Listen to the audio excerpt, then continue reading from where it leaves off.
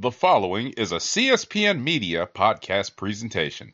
The views expressed by the hosts and guests of the Comic Book Chronicles are the opinions of said hosts and guests. They do not reflect the opinions of the Comic Book Chronicles, the Click Nation, or the Cold Slither Podcast Network in any part. Thank you. Spoilers. Good evening, Rick. Would you believe it's Dr. Doom? What's on your evil mind? Hold your insulting tongue and mark my words well. How about this rumor that you are really Iron Man, Mr. Stark?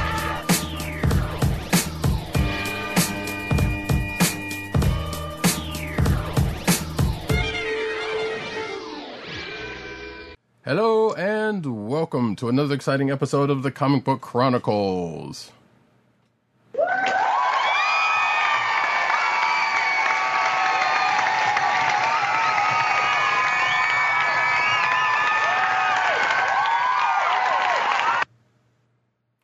I am your host, Radicat, and you can find me at Radicat on Twitter. You can find me at News Need on Twitter. You can find me at CBCaps on Instagram.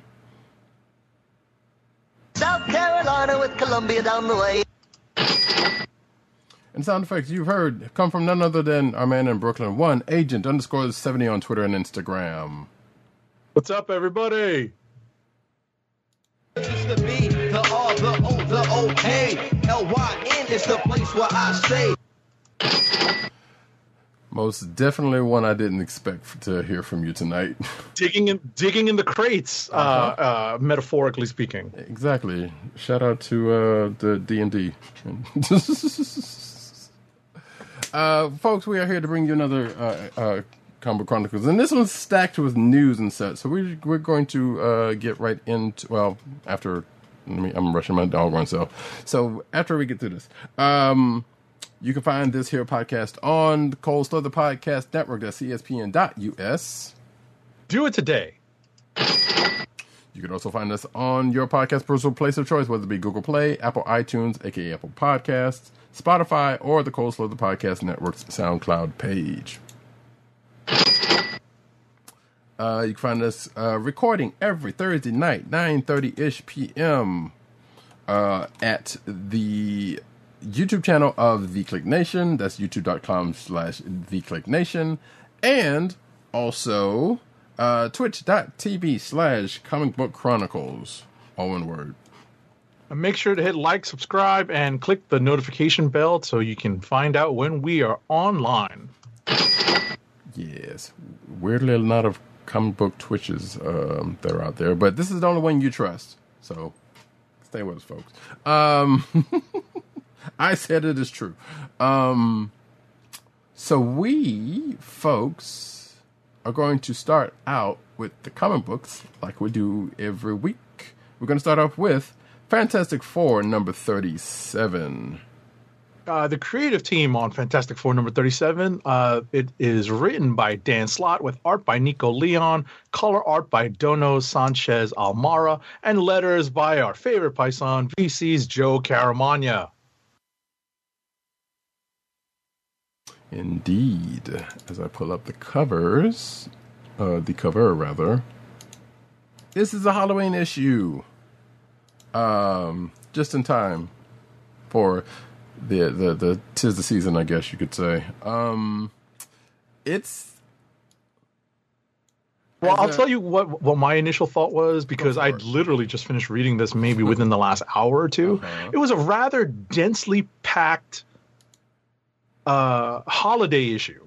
Fair. It's definitely not like a singular theme. It's definitely not like the X-Men Halloween issue that we got last week, which had like a singular theme kind of running through it, where, this definitely tied into many of the ongoing threads that have been going, that we've been following through this run of Fantastic Four. Mm-hmm. Right. So we get a fairly recent villain coming back into the fold again. That being the Profiteer, who's back for Ben and Alicia's kids. We get the Halloween, them going for their first trick or treating, and their them conquering Yancey Street's candy market.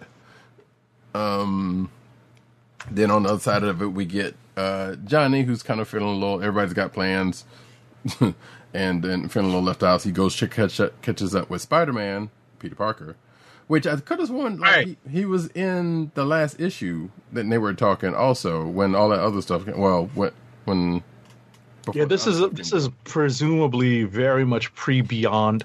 Right. Obviously, since Beyond is happening over a relatively short span of time and happening very quickly, it's easy for Slott and Marvel continuity to place this story just before that, which made me smile because I was like, it better not be Ben Reilly. Yeah, I would think that would be weird because I don't know if Johnny had any dealings with Ben, probably, but we don't even know. Or at least to the point to where they'd be all chummy like that. Right. And it's unlikely that they would have that kind of relationship buried in Ben Reilly's memory. Exactly.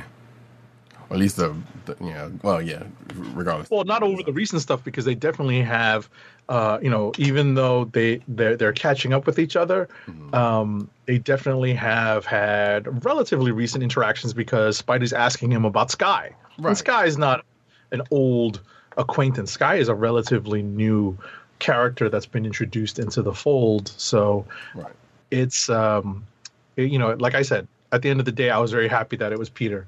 But that's what I'm saying, though, because I was about to say, because that's what I'm saying, because Spidey was in, I think, last issue before the thing that happened with Johnny and Skye happened, because they were talking before Skye came into the, I believe, or it was either last issue or the week before last. Either way, they have definitely talked in the last couple of recent issues of the Fantastic Four.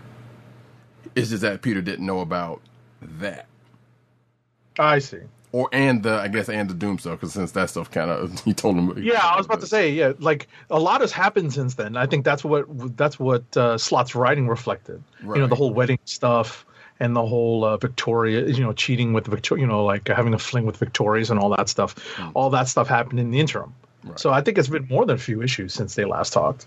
I don't know. I feel like it was kind of relatively easy. All right, listen, our sense of time, ladies and gentlemen, as we've said repeatedly over the last year and a half, almost 2 years now, over the course of the pandemic, our sense of time has gone and taken a breather. It's just it's been knocked for a loop. Let's put it that way. Right. Also, so there has been Reed. We're catching up with Reed trying to deal with the revelations from, I guess, last issue? Whenever it was? Recent. Let's say recent issues. Yeah, we'll do that. Yeah, because it's definitely been the last couple of issues. And that's going to lead into the next event, whatever the case may be. And I do love this. How come? So I don't know if you picked up on this. Reed kind of had a how come he don't love me Uncle Phil moment. Oh, absolutely. I got an interesting kick out of that because that was, believe it or not, I think that's the first time we've ever seen Reed emote in that way about that particular emotion of abandonment. Right. I don't think we've ever, and obviously it's contextualized with the revelation that apparently there is a long lost sister or half sister that he never knew about. Right. And Slott even throws in a note about the fact that he has these other siblings that are in another timeline. Right. That he's never kind of revisited. And I don't remember that. That must have been about that. Yeah, that must have been a time when I wasn't reading the FF, and there have been a lot of times when I wasn't reading the FF, so that's not a big surprise. It's probably in the 90s. Right. I was thinking it was like, was this around the Council of Reeds type situation, and maybe that came up then, but I don't even know because I wasn't reading around that time either. Well, the Council of Reeds stuff came up during Hickman. I was reading it during Hickman, but now if you think about it, that was 10 years ago. Yeah. So everything that feels like it was yesterday is, unfortunately, in our time, in real time, has occurred sometimes over a decade ago. Right. So. Right, but outside of that, like I said, we get a couple of other things that happen just to kind of bring this on home. going back to the whole Halloween trick or treating thing. Apparently, Joe channels Wolverine during that one fight. Yeah, because, and spoiler alert for a lot of this stuff, because, we're dancing around the raindrops here for the detail, with regards to details of the story. But ultimately, what Roddy Cat is referring to is, the confrontation with the Profiteer, and the Profiteer's motives for coming back and essentially trying to reclaim the two children, Joe and Nikki. And what it comes down to is the Kree kid, Joe, basically losing it because the other kid is in danger, and Joe finds out what the purpose of the Profiteer returning is, and he basically goes berserk, and very much Wolverine style, as Roddy Cat mentioned. And there are repercussions for that as well. It looks like nothing was apparently fatal. Right. Well, it didn't seem from the way he was going through it, but Ben was like, we don't kill, but I was like, I don't know, some of those things, if they didn't get killed, looked like killing blows, right? Right. Yeah, exactly. Yeah. It's like, so I'm like, oh, okay. But so I had assumed like maybe a couple of them probably got dealt. But some of them, there was some of them left alone, and it was even Ben was like, "Look, you come from a family again. I'm gonna take this personally. So right. Run back and tell your master after we send you to her." So, but I assume this is probably not gonna be the end of that. But no, no, because she never came because the Profiteer was not there in person. Exactly. So, the Profiteer continues to exist as an ongoing threat to the Fantastic Four and those children. Mm-hmm. And then we find some pretty good advice from an unlikely source, the most unlikely of sources in this case. Oh yeah, there is a, and we're not going to spoil it because it was a very interesting cameo appearance. Mm-hmm. But one, let's say, extended member of the Fantastic Four family now. Yes. As the result of events that have happened in the slot run of Fantastic Four, makes a guest appearance, a cameo appearance, and as Roddy Cat said, doles out some actual parental advice, right. Essentially learning from their own mistakes. Right. To which I'm sitting here like, wait, how did they even know this was going on? Like, is there some kind of connection to what was going on there or something? To where they just happen to know what was going on and it just happened to pretty much. It's not that thing. Character's first time guest in doing that kind of cameo. True. And my suspicion is that that particular neighbor on Yancey Street is like a permanent spy for this character. Mm. Yeah, that would make some sense. But yeah. That's what it seems like to me, because I think that's not the first time we've seen that character act that way. Mm-hmm. Act as if they were under control. Right. Yeah, that's true. But I don't know. It just feels weird. It's like, why are you here now doing this? But I guess, like you said, it was like maybe it's kind of always. Right. That's how I remember it. But again, our memories are dim. Yeah. Our memories are better than some other folks that we know. Right. Yeah, that we encounter on a day-to-day basis. I had that kind of day today where I literally was dunking on folks who just couldn't remember how things were done, and then I remembered how long ago they were, so I had to forgive them. Right. Like, you don't remember this was 14 years ago. Oh my goodness. Right. But, so ultimately we all have to be forgiving when it comes to that point. Yeah. I would say that this was one of my favorite books this week. This was a surprisingly fun read for many of the reasons that we said earlier, specifically that it was jam-packed with stuff. This was not like a supersized issue. There was a lot going on. But it flowed quite nicely, though. Right.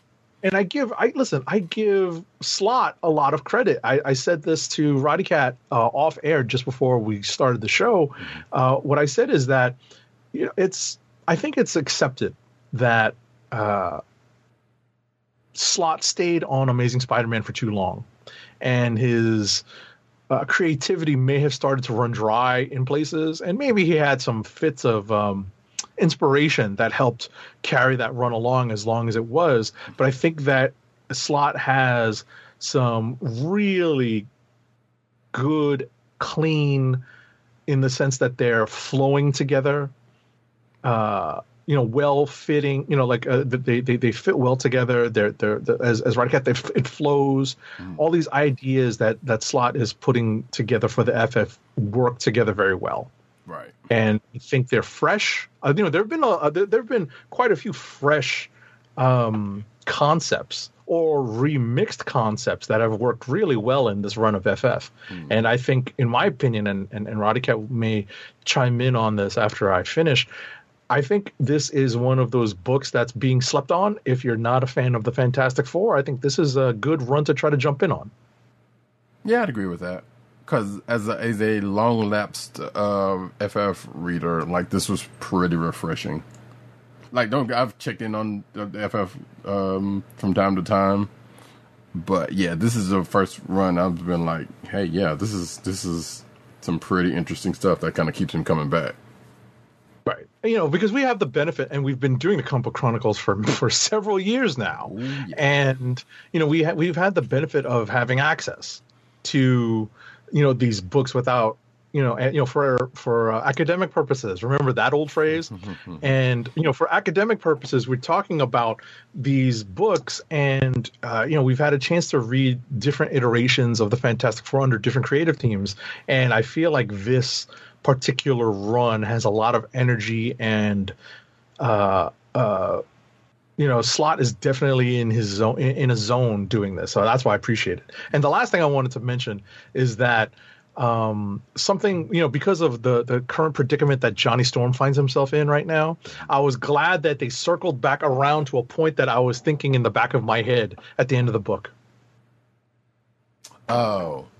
I won't spoil it, but they circled all the way around to it. I was like, I was thinking the same thing. Right. Talking about basically about what happens with yes. Yeah. What happens to their meeting place? Yes. Yeah. I was like, wait a second, that's not gonna. Oh, they did come back to it. Thank you, Slott, and thank you, Nico Leon, for following up on that particular plot point in your art. Like, talk about like artist and writer being simpatico on that point. Yeah. Like, that must have been a plot point that they both agreed to work into the story and depict it in a way that everyone who's reading it is thinking probably the same thing. And then when they finally get to it at the end of the book, they're like, oh yeah, I remember that. Right. I remember thinking there was something wrong with that. That's really what they're thinking. Right. Because if you're not really paying close attention, you could think, I was like, oh, they're doing their thing, and then, yada yada yada, and then what later happens later on, or how they circle back to it later on. It's like, oh yeah. So that was cute. Also, I did like the part where I know that this was definitely kind of a throwaway part where the kids were talking to Spidey. I knew. I was about to say, when I read that, I was like, "Oh, Roddy Cat's gonna love this." Yeah, that was pretty funny. I was just like, "Oh, okay, yeah." I'm like, Roddy Cat's gonna love this. I, of course, take offense to it as the old timer, but I mean, don't get me wrong. I felt bad for it. I'm like, Roddy Cat's more of an old timer than me. Oh no, shots fired! Right? Hey, look, but I embrace it. So, but that part was kind of funny. I was like, "Oh, damn, Peter's be getting supplanted by Miles." I was like, "That's funny." That was pretty good. That the Slott kind of just threw that in there real quick. But overall, like I said, this issue has been pretty good. We might be talking about it later. Who knows? But we're going to move on to. Do we want to do Phoenix? I guess because since we're doing. Yeah, that's fine. because we only have a few books in common this week. We all actually don't have a lot of books total this week because I didn't have a chance to read too many. I know I missed out on a few that I probably wanted to get to. We can do Phoenix and maybe Trial. Yeah. And then kind of do rapid fire through everything else. That's fine. Yeah, because this week was not necessarily the biggest week for books. Like, yeah, just like Age of 7-8. Also, there was a couple of books I didn't necessarily get around to, but for the most part, this time we got to the more important ones, I guess, or the ones that were forefront. So, right. So, I was about to say, we're doing Phoenix Song Echo #1, right? That is correct. All right, so Phoenix Song Echo #1 is written by Rebecca Rowanhorse with art by Luca Maresca, colors by Carlos Lopez, and Corey Smith and Alejandro Sanchez. Is that the creative team? I copied this from another source, hint hint Roddy Cat. So yes, I'm looking at why there's CA. Is that a cover artist credit? Color artist. Right. But it looks like color artist and then color artist again. That's what I'm saying. Yeah. Hold on, I might have. Russian. I'm like, wait a second, I got confused. This is what happened. So color artist Carlos Lopez and artist Luca Maresca. Right. So what did I even do? Not sure, but definitely letters by VC's Ariana Mar, because that's virtual calligraphy for you. Mm-hmm. But yeah. Those are the cover artists. I don't know why I put them there. The Corey Smith and Alessandro's. Yeah. That's okay. I was about to say you can take this particular. You can start the review of this particular book. Sure. So, folks who've been reading, if anybody's been reading Avengers, know this now that Echo, One Maya Lopez, is in control of the Phoenix Force, or is it in control of her? And that is where we kind of coming into. Like, they've been kind of messing with it in the pages of Avengers here and there, but they kind of not, been going big on it, because I think this is the start of this is pretty much the start of its own little mini event on this front. But we find Maya in getting back to street level, I guess, or attempting to get back to street level as she tries to stop some crime in Hell's Kitchen, but she has an accident in the process. Kind of starts to lose control just a little bit, not unlike I was about to say an accident's an understatement. Yeah. Well,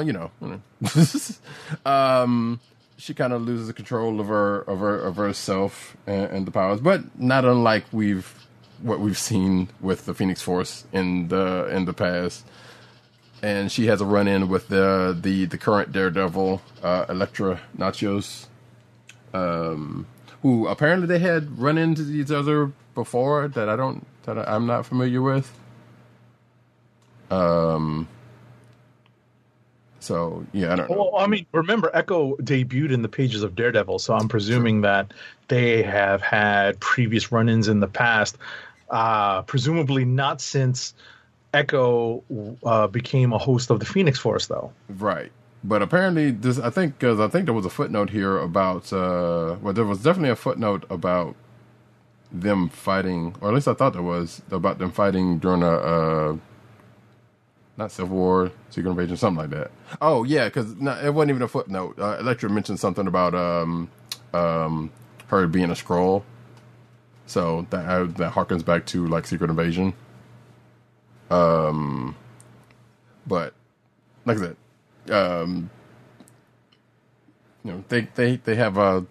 they have a run-in with each other, but then Echo kind of just rolls out, and it gets met up by the most unlikeliest person, well, likely but unlikeliest person to confront her about having her power. So that was the part that was like, okay, I can see it, but not really, because you would think, hey, Jean Grey would be the one to kind of come running forward, but instead, it's one Krakoan Forge. Right. And I can see why it happened that way. One, because of the writer. Right. Yes. Trying to tie in many of the the American Indian, the Native American characters into Maya's story. Mm-hmm. And I saw that immediately, and so it made a little bit of sense. Although if you think about it, Jean has already given Maya her blessing in a sense during that whole storyline with the Phoenix Force and Avengers. Right, I do remember that, but yeah. Or I don't know about giving her blessings, because I do remember she showed up and then they might have talked or something, but it wasn't like hey, or it was more like an understanding, right? Maybe not blessing. Blessing is probably the wrong way to put it, but it's not that they're strangers to each other. It's just that they have an acknowledgement of each other, right? And Jean understands that where the Phoenix Force is right now, mm-hmm. Right.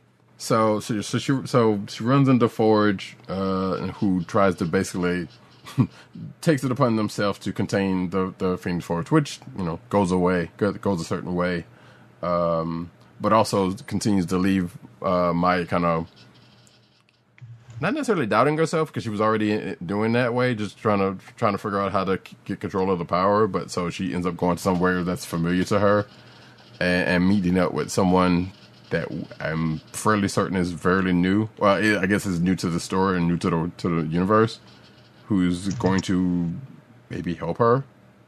But we still, because of a type of power that they have, and I guess that is sending her down, and who also comes with a kind of a warning at the end, because apparently there is someone after her ancestry that this person knows about.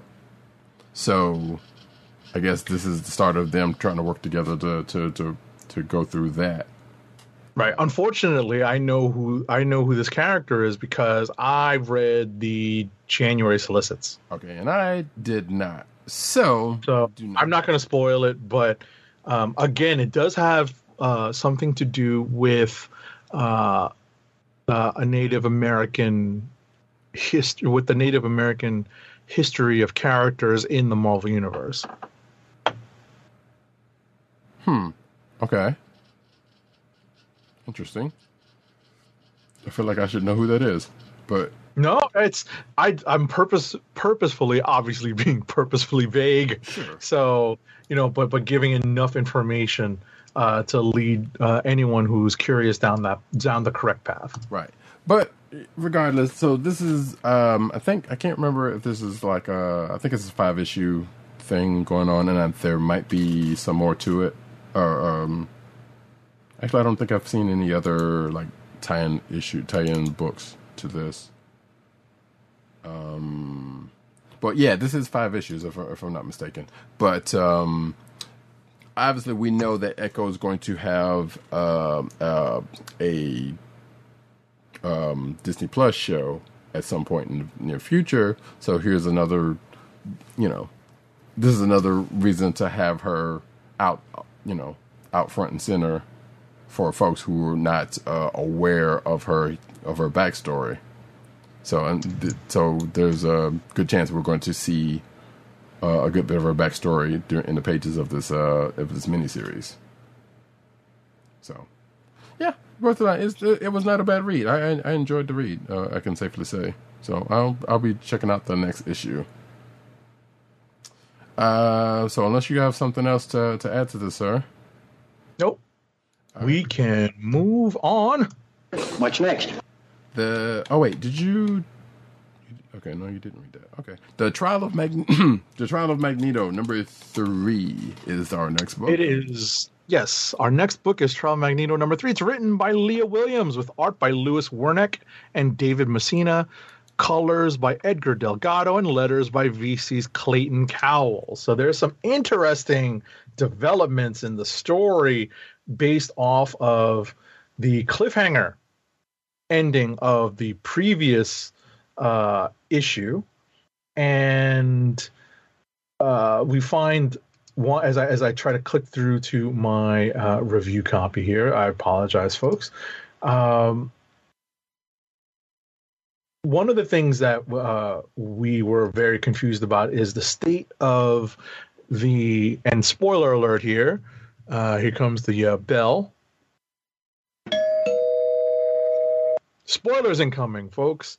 So one of the things that we were very much curious about is the version of Wanda Maximoff that we see emerging at the end of the previous issue. Mm-hmm. And, this is all in the wake of the Avengers looking to, quote unquote, claim the Scarlet Witch's body.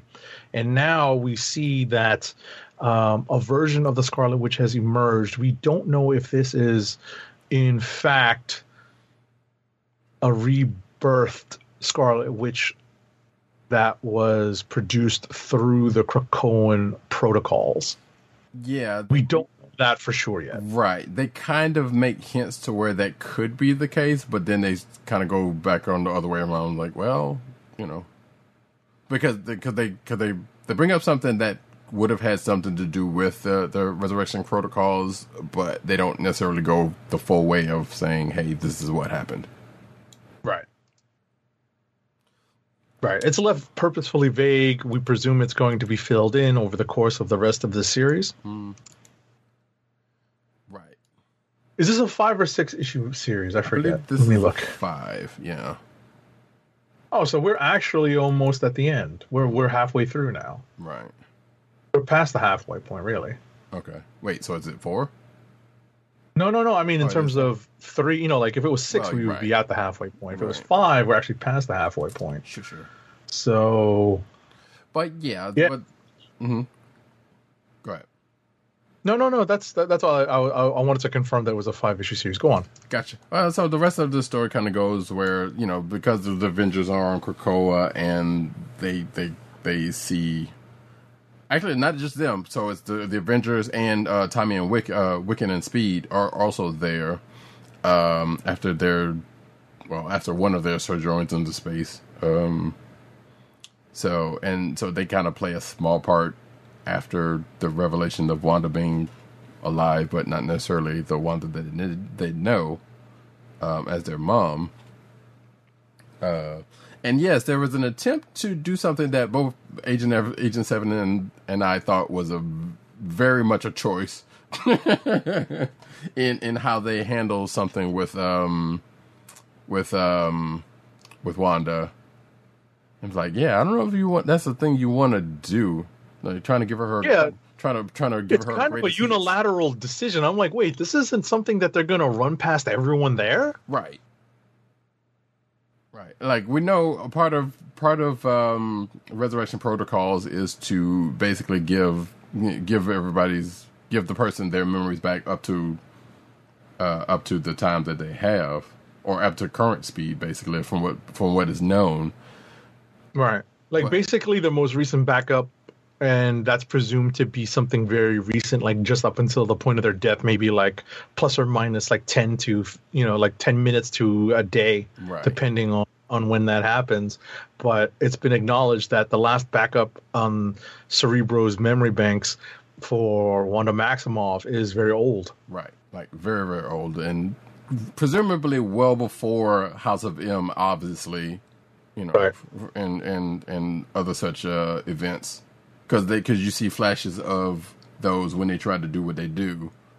Right. I mean, it's well before the birth of her, or the creation of her children. Let's put it that way. Right. We could basically say it's after we found out that Magneto supposedly is her dad. Right. But then I think before White Vision. Correct. Well before that. Yeah, well before White Vision. We're going way back in time. Like, they don't give a specific time frame, but we at least know that much. So it could be... Well, they were married, so it's got to be somewhere around West Coast Avengers time at the very least. And before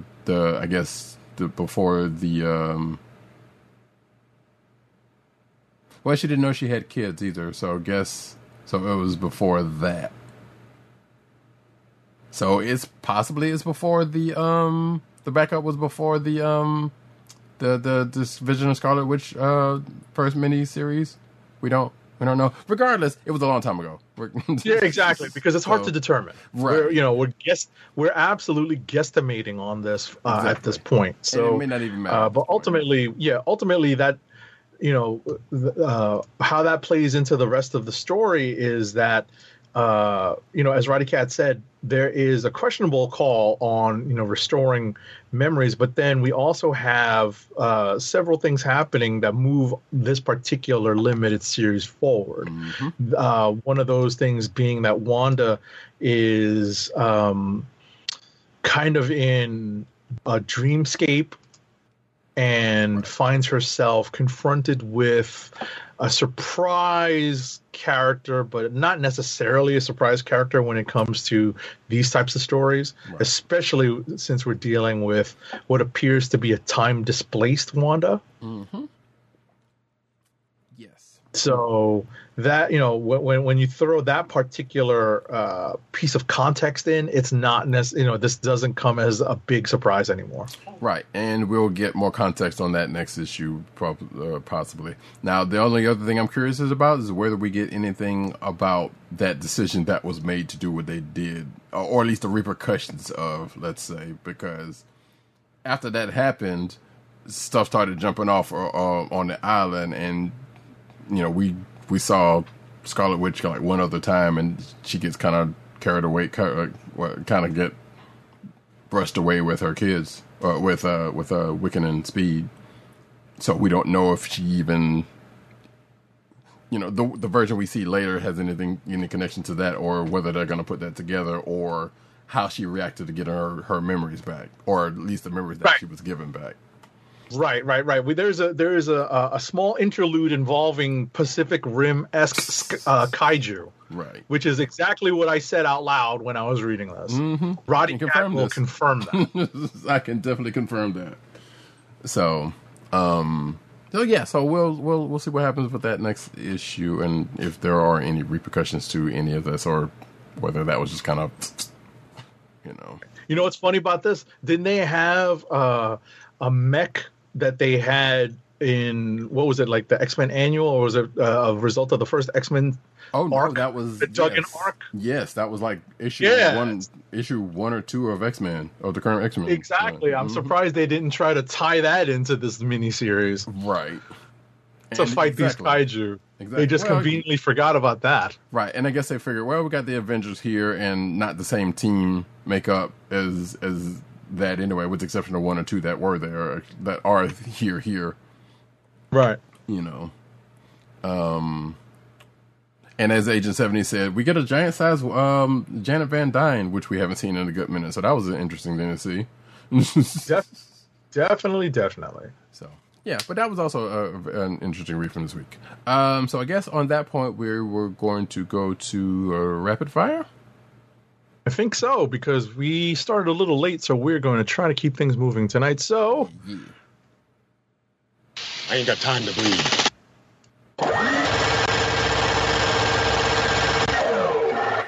So yeah, luckily neither one of us have read too many more books, and we still have a couple of similar ones. So if you want to go ahead and sure, right. So these amongst for the books that we still have in common, I think the last one is United States of Captain America #5. Correct. It's written by Christopher Cantwell, the other Christopher Cantwell, as Roddy Cat likes to make certain that we've mentioned. Indeed. The art is by Dale Eaglesham, with colors by Matt Miller and letters by our paisan VC's Joe Caramagna.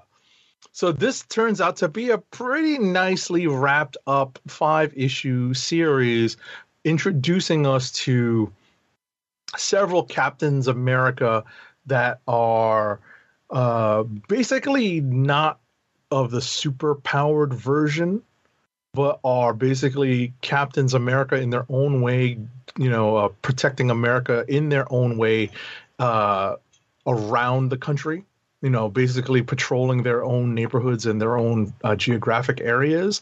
The overall plot is very much a Captain America-like plot, involving both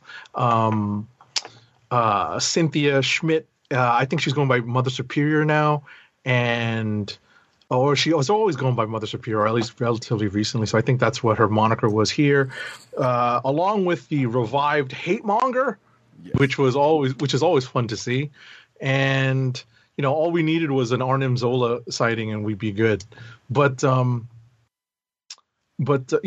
I said, it turned out to be a nice way to wrap up this 5-issue series. And Cantwell gives Cap an opportunity to make a speech, but he, I think, wisely has Cap step aside, to allow these newer characters a bit of space to shine in the spotlight. Anything to add? Right, I thought that was a good touch because we know Cap's good at doing the rah-rah speeches, so it was definitely good that it was like no, we'll let we let the new class handle it, and then someone stepped up to do just that, and I think did it, quite nicely. But yeah, like 87 said, it was a nice, neat wrap up to this. I don't know whether we're going to see any more from these Captains America, these younger Captains America, at any point. Because wait, do we know who's taking over Cap?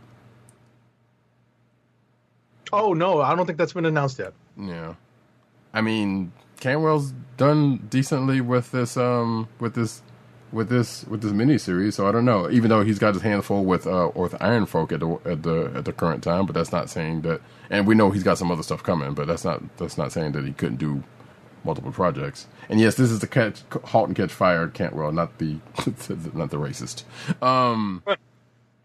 So I don't believe we've gotten an announcement yet over for a new Captain America creative team. Right. So. We see lots of Cap in other books. Surprisingly, in this month alone, we see Cap in almost all of these books. That's true. Even one that I'm going to talk about when I get to mine. So oh no, the other book that we have in common is Death of Doctor Strange. Okay, yeah, I was asking. That. Yeah, I was about to ask if you had read that. Yeah, I don't know why. I think I got held up trying to add that to my list. So I'll read it off yours and I'll add it in a second. Sure. So Death of Doctor Strange #2, it's written by Jed MacKay with art by Lee Garbett, colors by Antonio Fabella, and letters by VC's Corey Pett. If you want to start the review. Well, actually, you know what? Since I'm doing the rapid fire, I'll start the rapid and then you'll pick up.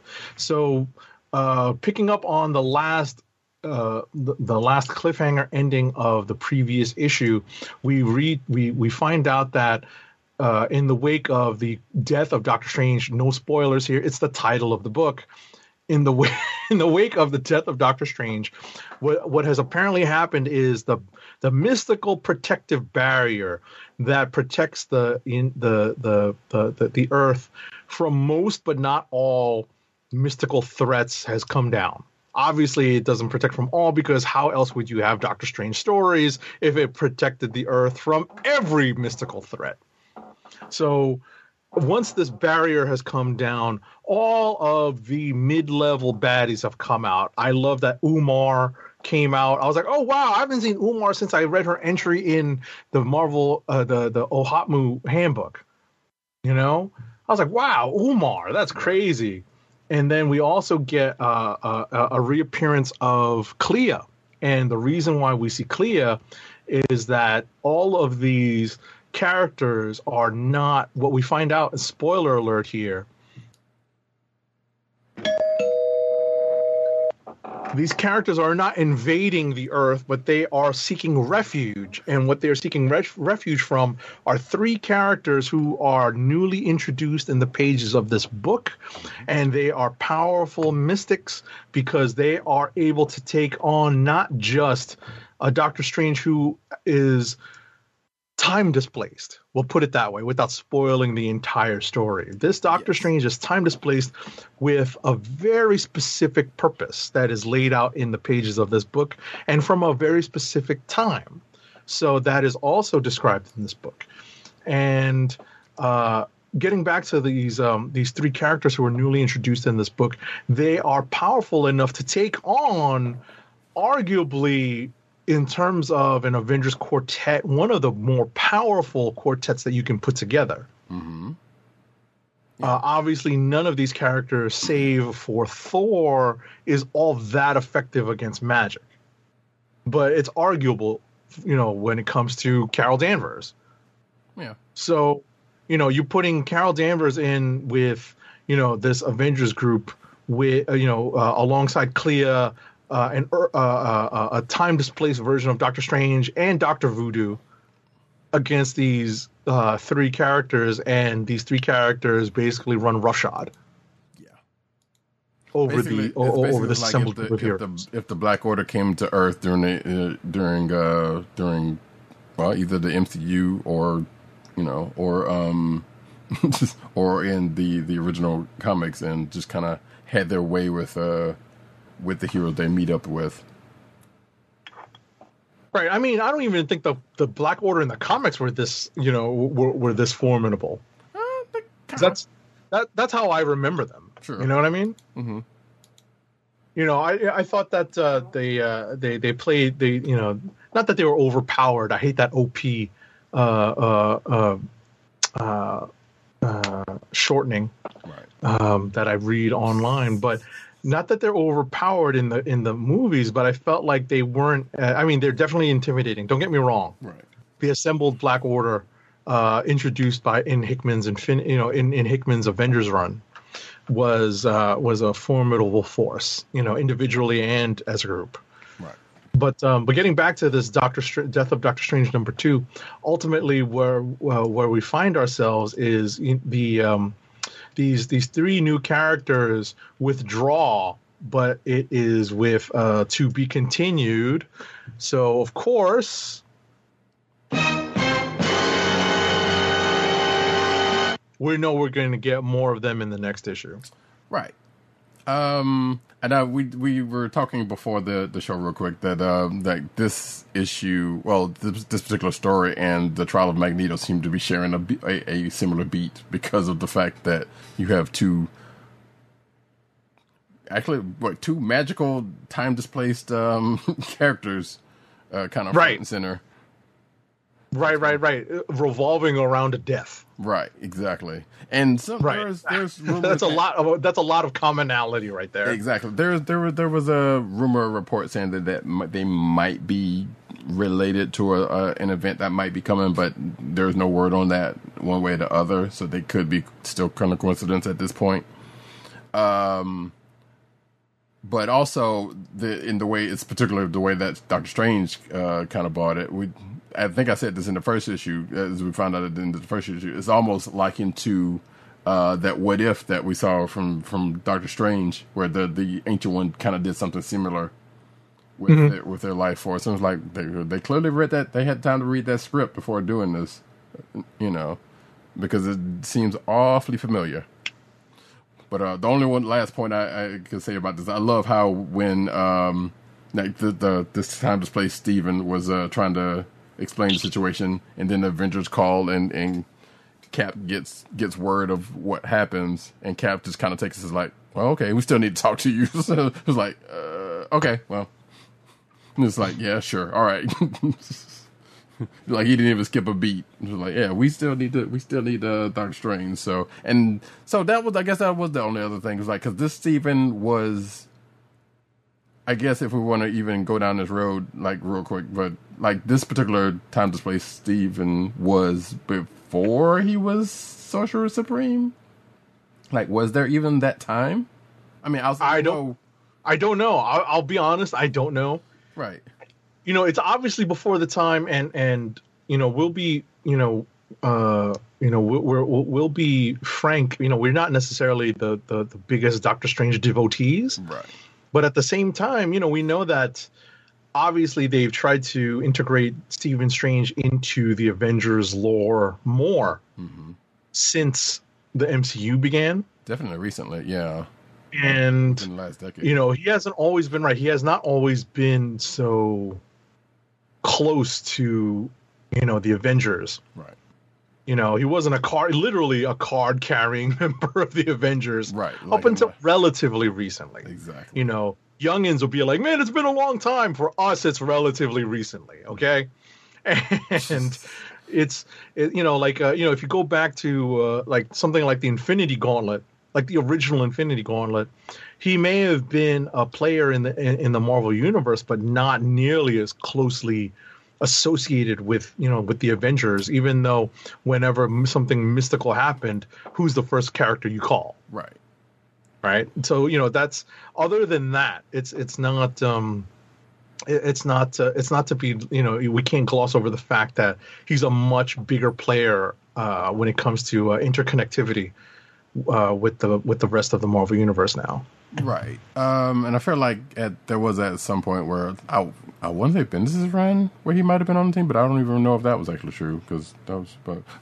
Well, he made him part of the Illuminati. Well, there's that. Yes, exactly. There we go. But that's technically not even the Avengers, but. Right, but but that was like a real Avengers-centric book. Mm-hmm. Given given the folks that were involved. Mm-hmm. But that being said, here we are here. But and it was definitely after Blue Mask or Blue Black Mask original recipe, Doctor Strange. So there is that. Like I said, just somewhere, because even Mordor was like, "Oh yeah, I forgot you used to call yourself that," which I don't remember him being called that. That was before our time. Clearly, that was before our time. All right, what's next? So we did that. Thor number 18. It's written by Donny Cates with art by Pasquale Ferry and Bob Quinn as guest artists, colors by Matt Wilson, and letters by VC's Joe Sabino. It is not a spoiler when I say this issue is very much centered upon Throg, Simon Walterson, which is obviously a shout out to Walt Simonson. And this follows, and this is a mild spoiler, so I'm going to ring the spoiler bell. This follows the storyline that is part of the cliffhanger ending of the previous issue, which is that Mjolnir is quote unquote missing. We find out that at least if you read the solicitations, that Mjolnir may be running amok, but as for now, what we understand and what Thor understands is that Mjolnir is missing, and he needs to find out where it went and what has happened. And he seeks out the counsel of one Loki. Of course, he's going to seek out the one called Loki, because who else is going to be able to be a spy?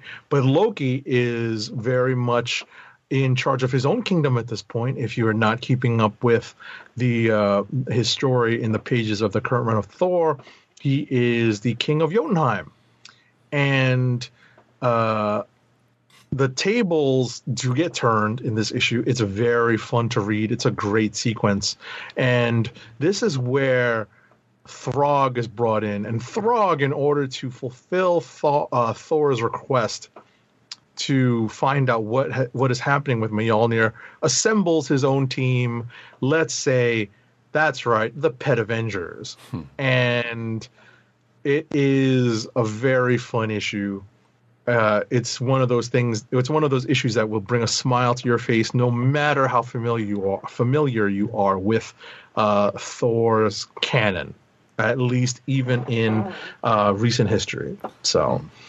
Definitely recommend this issue just for the sheer delight that you will have in reading it. Next up is...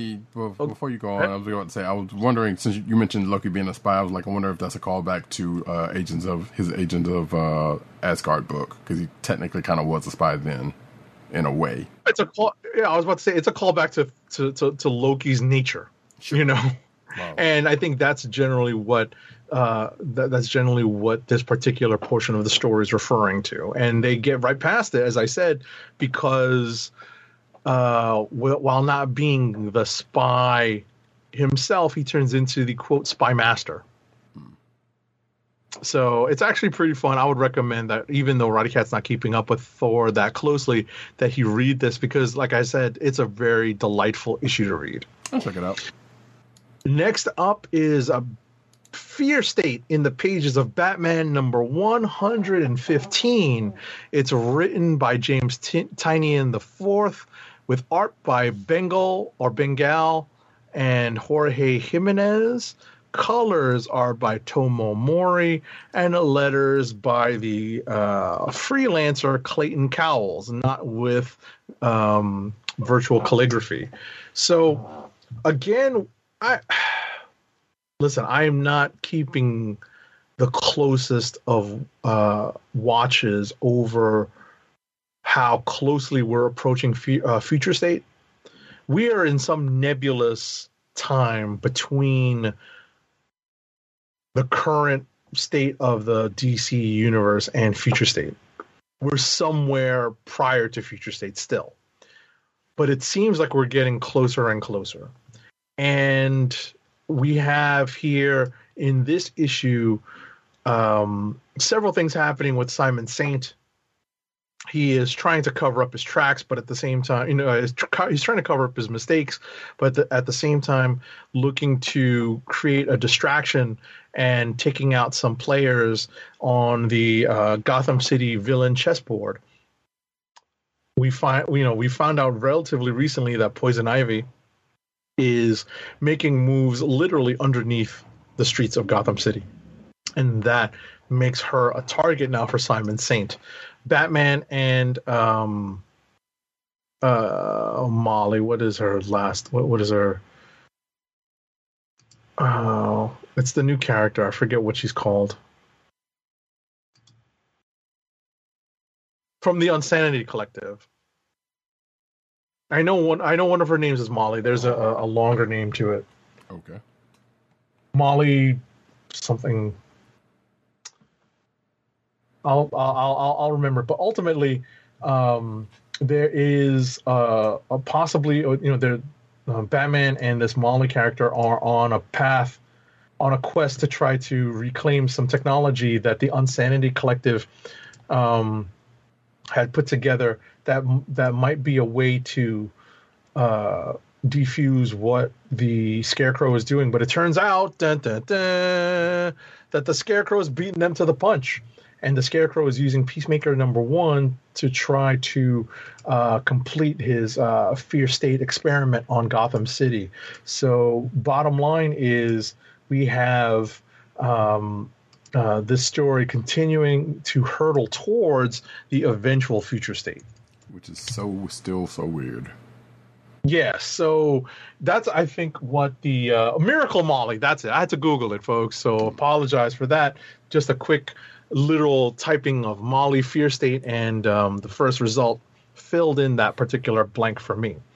So as Roddy Cat was kind enough to say for me, it is still so weird to try to figure out where we are in this and how we are kind of still hurtling towards the events of future state.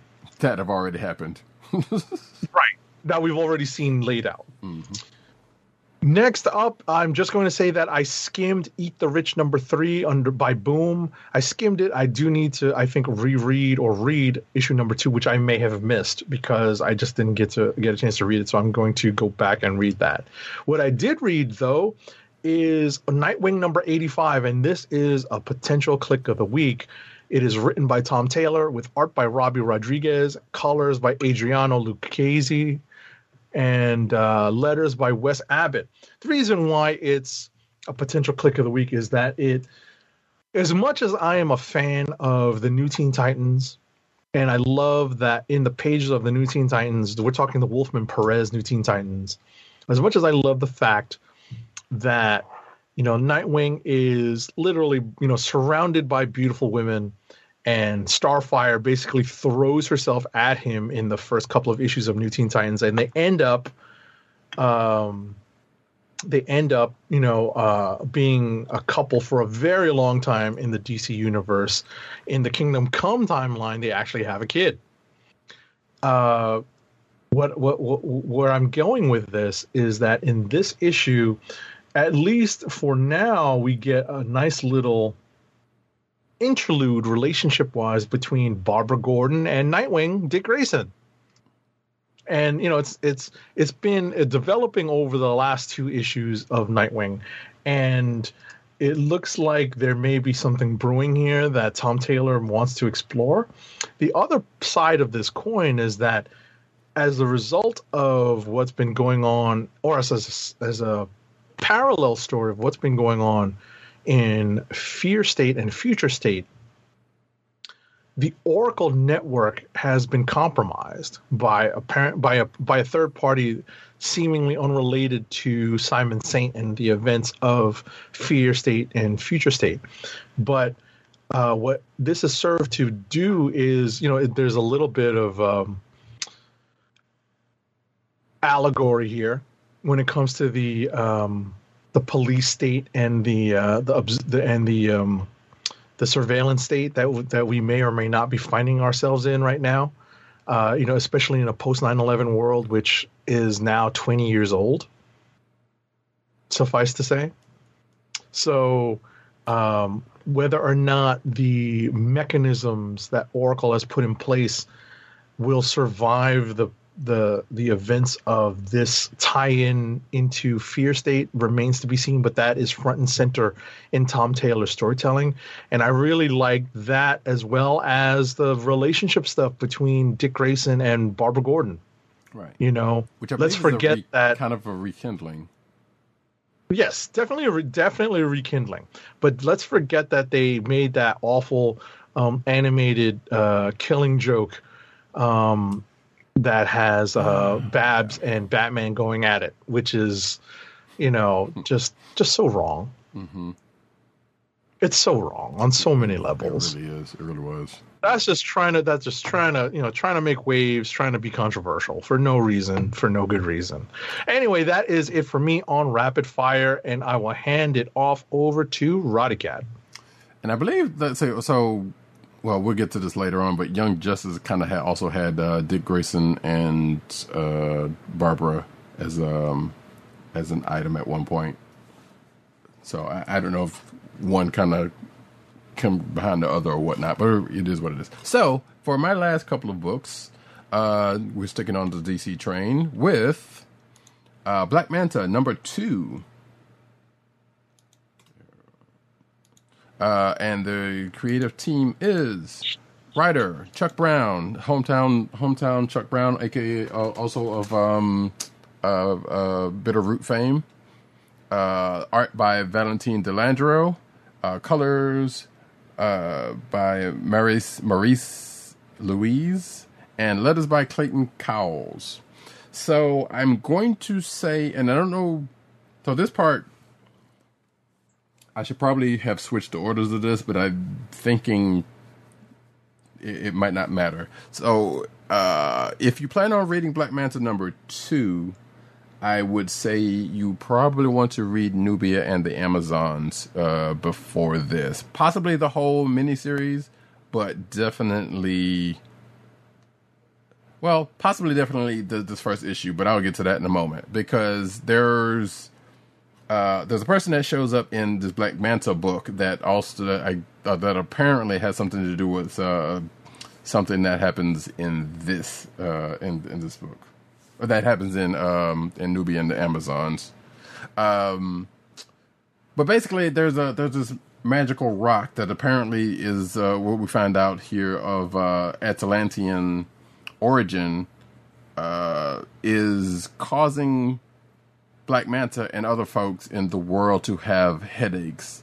And we're just because of this, Manta's trying to figure out, while he has a piece of this rock, why is it giving him headaches? We find out in this issue that Manta may have more of a Atlantean in his family history outside of his dealings with Aquaman and also his son, who in this case is Jackson Hyde, aka Aqualad, or at least the current Aqualad.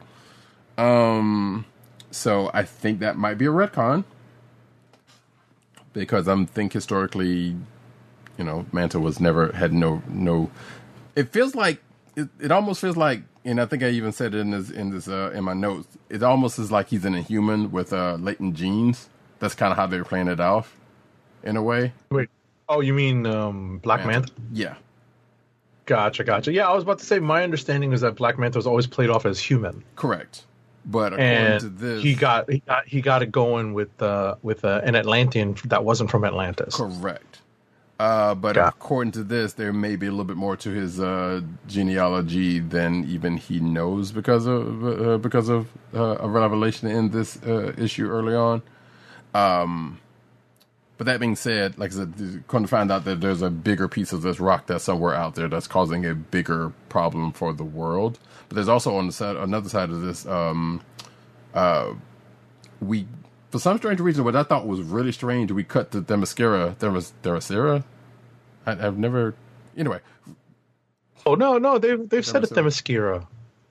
Okay, they said it. They know because I'm definitely going to credit the movie, the Wonder Woman movies with that. Right, and it's definitely Themyscira. Okay, that's what I figured, but I was like, I've seen other things. But regardless, we cut to Themyscira, where currently Nubia, who I'll talk about in a minute, is the queen of the island,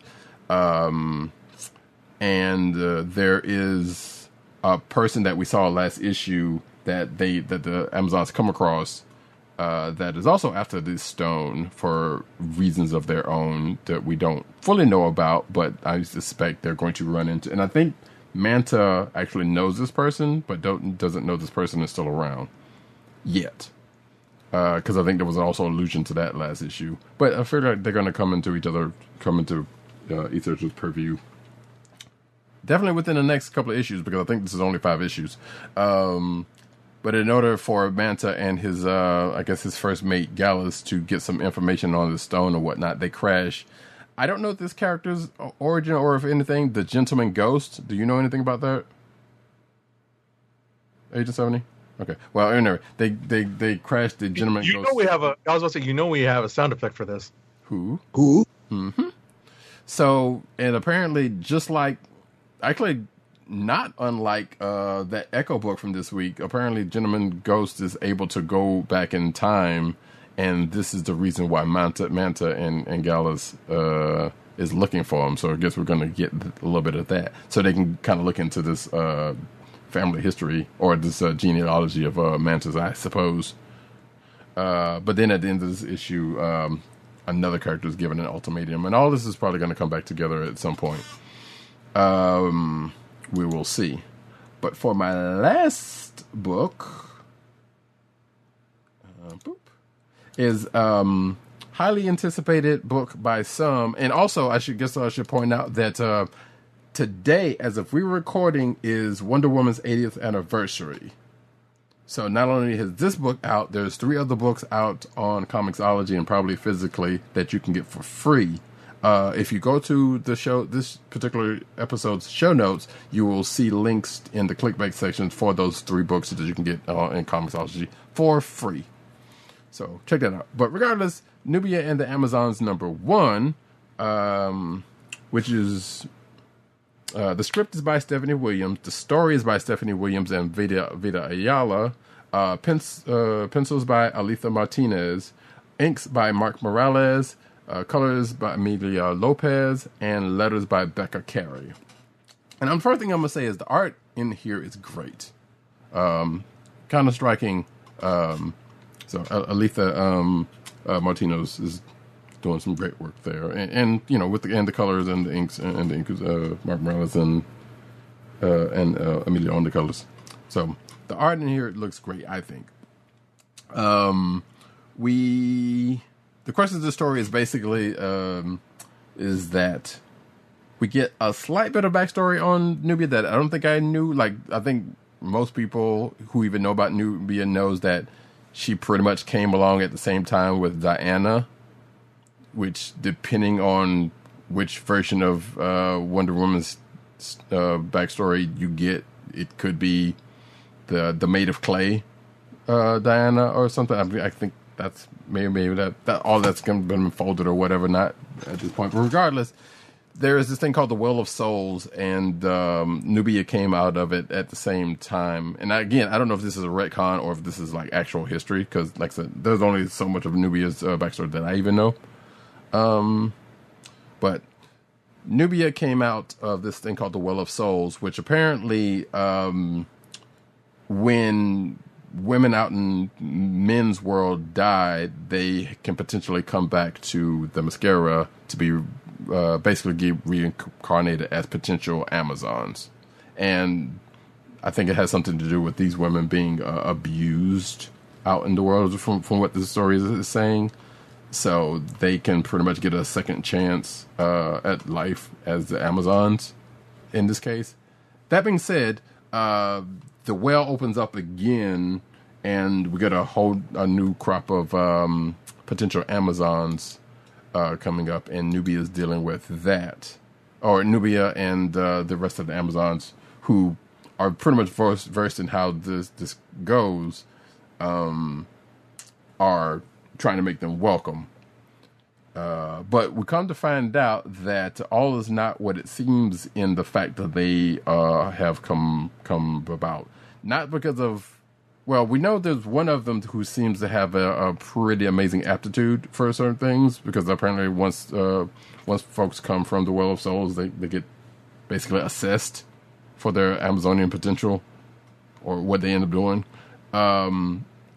But apparently there is a nightmare that happens by one of the other Amazons, Penelope, that looks to be hearkening to a Wonder Woman event that is upcoming, from what I read from another article. I would not have put that together from this, but if it hadn't been for the fact that I read another article within the last day or two, I would not have known that. So this nightmare is kind of inferring that, hey, this other event in Wonder Woman is going to happen, and we'll talk about that event later on in the news section. But overall, it was a pretty good first issue. There's some curiosity as to what's where this is leading. I believe if you did not know the fact that Nubia is now the queen of Themyscira, then you might want to check out Infinite Frontier, because I believe that's where all of that came about, which is somewhere in between Future State. Because we know Future State, she was already queen, and that whole thing that we just talked about with Future State. And in that case, that is the end of it for me, so we can get to Clicks of the Week. Alrighty, Clicks of the Week.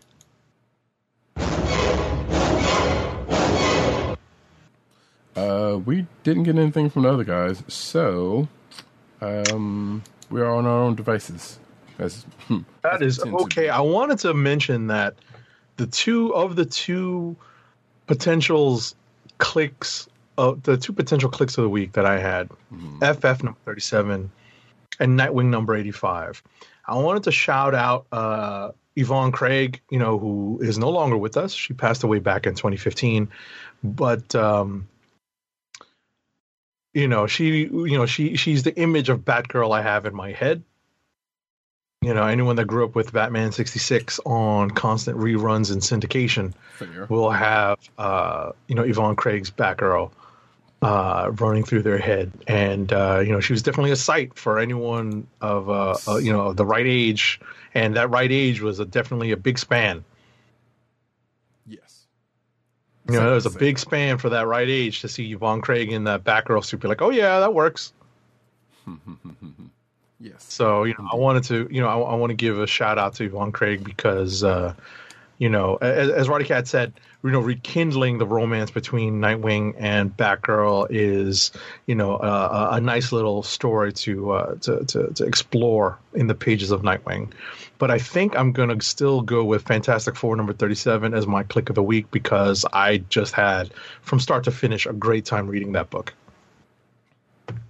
Yeah, indeed, and in fact, well, let me see. I feel like I'm probably going to do the same thing, because I did enjoy the most of the stuff that I read. The Nubian and Amazons is kind of interesting. The Black Manta book, I'm not sure where that's going, but there's something to that. But definitely I guess it would probably be more between Trial of Magneto and Fantastic Four 37 for me. But I'm definitely thinking I am going to go with Agent 70 on Fantastic Four number 37, because it definitely was. It definitely was a good fun read, and for as packed as it was, it flowed quite nicely, as we said. Right, and it definitely sets a new standard for holiday issues, I think. Talk about weaving in lots of continuing plot lines. Yeah. into a holiday issue. Fair to say. All right, cool. Like I said, we didn't get anything from the other two guys, so we're just going to push on to the news. But first, an ad read. Our first ad read of the night is for Funko, Fun at First Sight. It's your home for exclusive collectibles, such as their famous pop vinyl bobbleheads, apparel, including t-shirts, hats, and socks, and brand merchandise such as custom DIY pop figures, art books, and skateboards. And now the listeners of the Comic Book Chronicles can enjoy 10% off your entire purchase when shopping at Funko. To place your first order with 10% off, and to help keep our show free for you, go to our network website at cspn.us. That's cspn.us. Then click on the Keep Our Podcast free link at the top of the page. From there, scroll down to the Funko link and place your order. When you get to the checkout, put in the offer code SHOP10 for your 10% off discount. Funko through cspn.us. Do it today. And now we get into the news.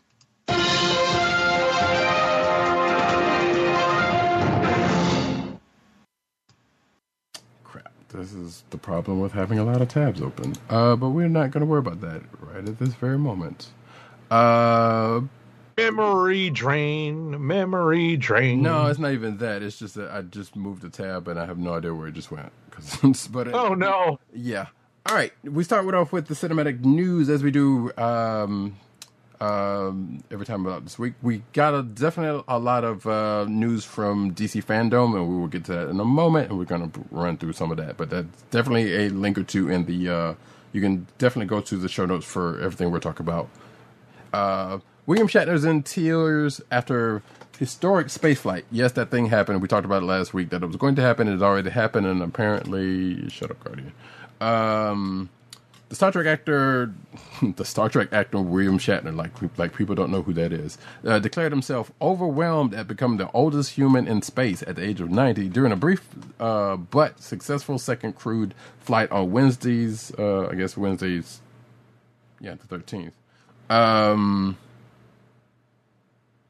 The space flight, Blue Origin New Shepard rocket ship from West Texas desert. The Canadian who you know who it is. God dang it, why do you always do that? Jeez.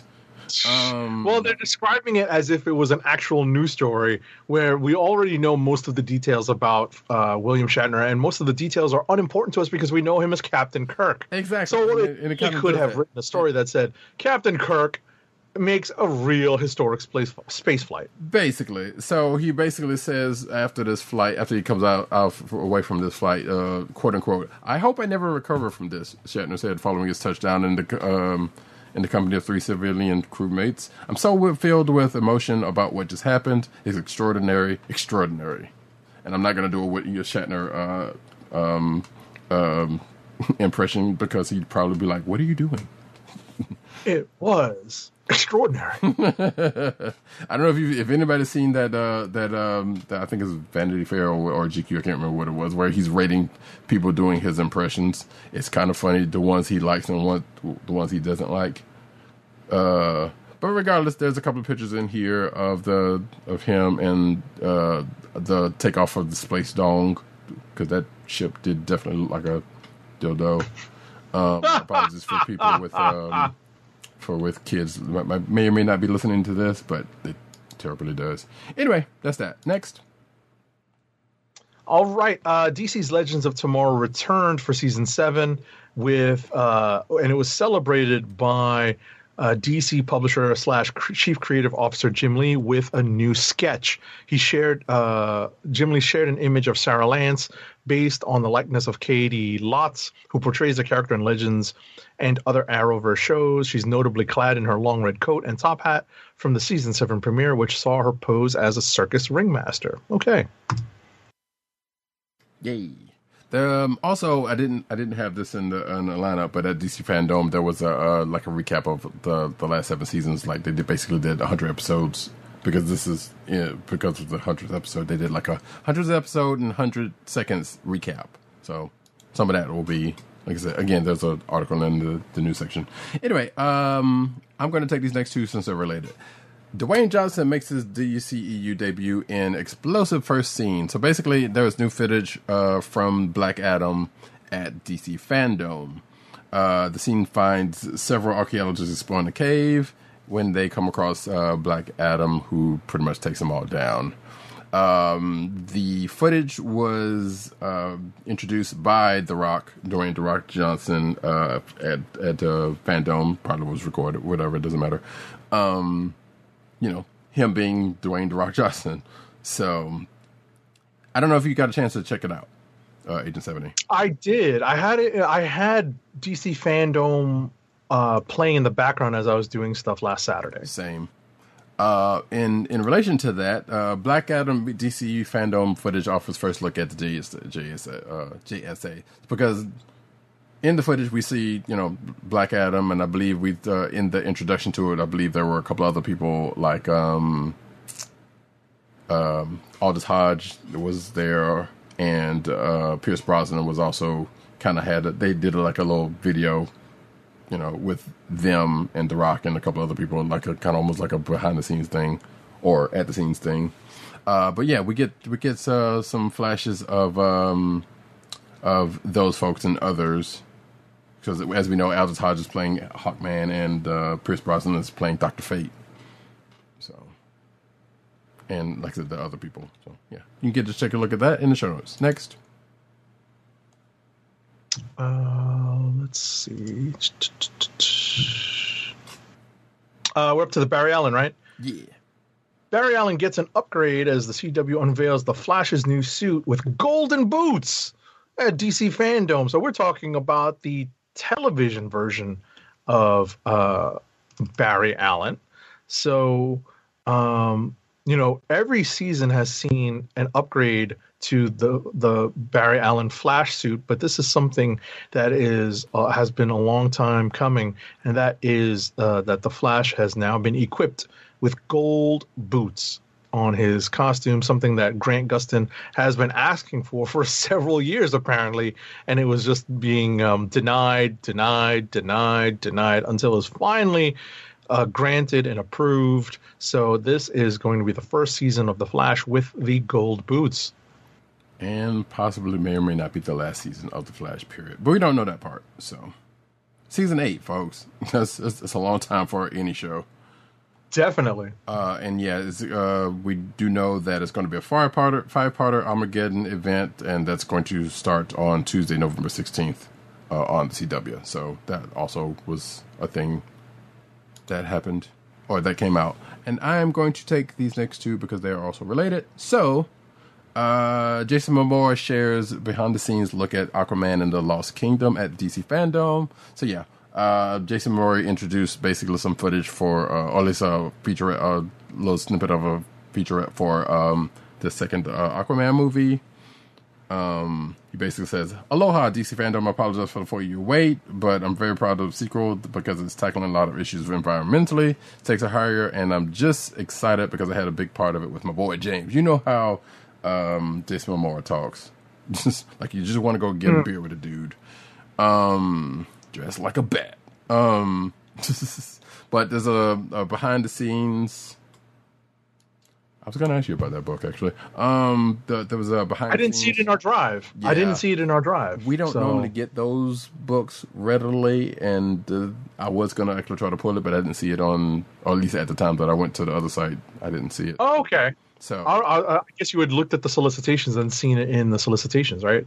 I saw it. When I mean, not in the schedule, like Comic List or something. Right. I saw. Well, when I was pulling covers, I was. So this is a little behind the scenes, folks. Sorry about that. But right. But yeah, I saw him out this week because of the covers. So I was like, and I figured you would have. I got it. Yeah, anyway. I would have read it. Yeah, or at least skimmed it. Exactly. But yeah, we don't that brand of books we don't normally get, and I know sometimes those are kind of big for Dirt to be pulling. Got it. But yeah, well, I don't know. I had to check on that because I'm actually kind of interested in that book since you talked about it last time. Anyway, so yeah, there was a behind the scenes footage from of Momoa in the new stealth suit, which we've already seen parts of, and going into the next book, article. We also get a new look at some images of Black Manta, Yahya Abdul Mateen in the Black Manta suit. Along. Oh, so you're covering the next article? Okay. Yeah. So, like I said, I'm showing that right now from the tweets on the article, and yeah, that suit still looks good, and it is what it is. Next up, so in a surprising, I guess we had read some news on this before. Yes. It was unfamiliar to me.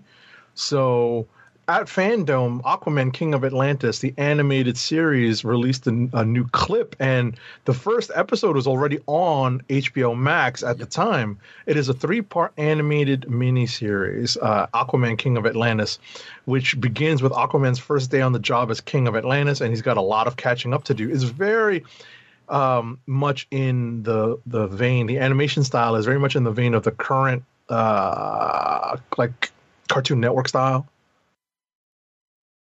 Think Craig of the Creek. Think that style. That style of that style of characters. Like the physical nature of the characters. We're not talking about like strictly. Actually, I'll go you one better. Thundercats Roar, because it's definitely the same art style as that. Oh, I mean, I'm not even familiar with that. So yeah, it's a pretty much the exact same art style as Thundercats Roar, which is kind of a little bit So if you're familiar with that, and I'm not even sure if that's even out yet, but if you're familiar with that, that is that. And yes, like I just said, that I believe the first episode or two is out for that for Aquaman King of Atlantis at this point. All right, there's only 3 parts to it, so if you're interested, you may want to jump in and check it out. Static and Milestone Heroes get an animated movie with a live-action one within the works. To which, Milestone Comics Brass shared the big news for Static and the rest of the superheroes of Dakota City at this weekend's DC Fandom. Milestone characters are coming to animation for the first time since 2000's Static Shock cartoon, and the live-action movie is gearing up as well. So we talked about the live-action movie, and that's the one with Michael B. Jordan. It has been confirmed that that's still being done. And I think they kind of touched upon that during DC Fandom just a bit. But in the Milestone segment of DC Fandom, producer Reginald Hudlin and Milestone co-creator Dennis Cowan announced that Warner Brothers Animation is developing an animated film based on the Milestone superhero setting, written by Brandon Thomas of Hardware Season 1 fame and Aquaman The Becoming. At least that's his current stuff. The film will feature more than one character, according to Cowan, indicating that it won't just be Virgil Hawkins' Static show. Top Milestone characters include Superman reflecting, according to this article, Icon and Rocket, as well as the high-tech suit wearing Hardware. This has been the thing that Milestone fans have been dreaming about for a long time, and we're happy to finally give it to you finally. And they also confirmed that Randy McKinnon is developing a script for the live-action Static Shock movie with Warner Brothers and Michael B. Jordan's production company. So there you go. Next up, at Fandom, the Peacemaker trailer was unveiled along with a release date of January 13th, 2022. John Cena is, of course, reprising his role as Christopher Peacemaker Marks after debuting the character in James Gunn's The Suicide Squad earlier this year. Did you watch that part? What? The Peacemaker clip they showed. I think so. Okay. What'd you think? It's fine. It's they're going for very much a Deadpool vibe with the Peacemaker. Right. And that's fine. There's nothing wrong with, trying to explore these different types of characters, and this is right up Gunn's alley. So, right. Definitely taking, if I recall correctly, Gunn said during Fandom that he said on set that he couldn't believe that DC was allowing him to get away with all this stuff. Yeah. And if it's anything like what he pulled off in The Suicide Squad, yeah, I kind of feel the same way. Mm-hmm. But so January 13th, 2022, which apparently is a Thursday, and we find out there are more people in the cast, such as Danielle Brooks and Robert Patrick, and a few other people The Liquid Terminator. Yes, indeed. Who are also in the cast with a couple of people from who also was in Suicide Squad and some other people that I'm not too sure about. But regardless, Right. That's why I didn't want to read all that. yeah. So the more notable names are the ones I mentioned. So. Gotcha. But yeah, like I said, they also gave the date for it. Next up, though, My Adventures with Superman shows off character design art. This is also some stuff from DC Fandom. This is pretty much going the order of DC Fandom, so this we're kind of blowing through just real quick. So the series follows young 20-something iterations of Clark Kent and James Olsen, whose actor hasn't been revealed yet, as they navigate working for the Daily Planet, falling in love, and coming of age amid their superheroic escapades. My Adventures with Superman is still in early development and is set to premiere on HBO Max in 2023. And you can check the article for these character designs, which they look all right. Look almost anime-ish in design. Next. DC unveiled the first look at their upcoming League of Super Pets animated movie, that is, Beating the Pet Avengers to the Punch, which features an apparently star-studded cast providing the voices of beloved superhero pets such as Crypto the Super Dog and Ace the Bat Hound and more. So they showed some footage at Fandom. Dwayne Johnson is voicing Crypto because he just doesn't have enough exposure. Shots fired.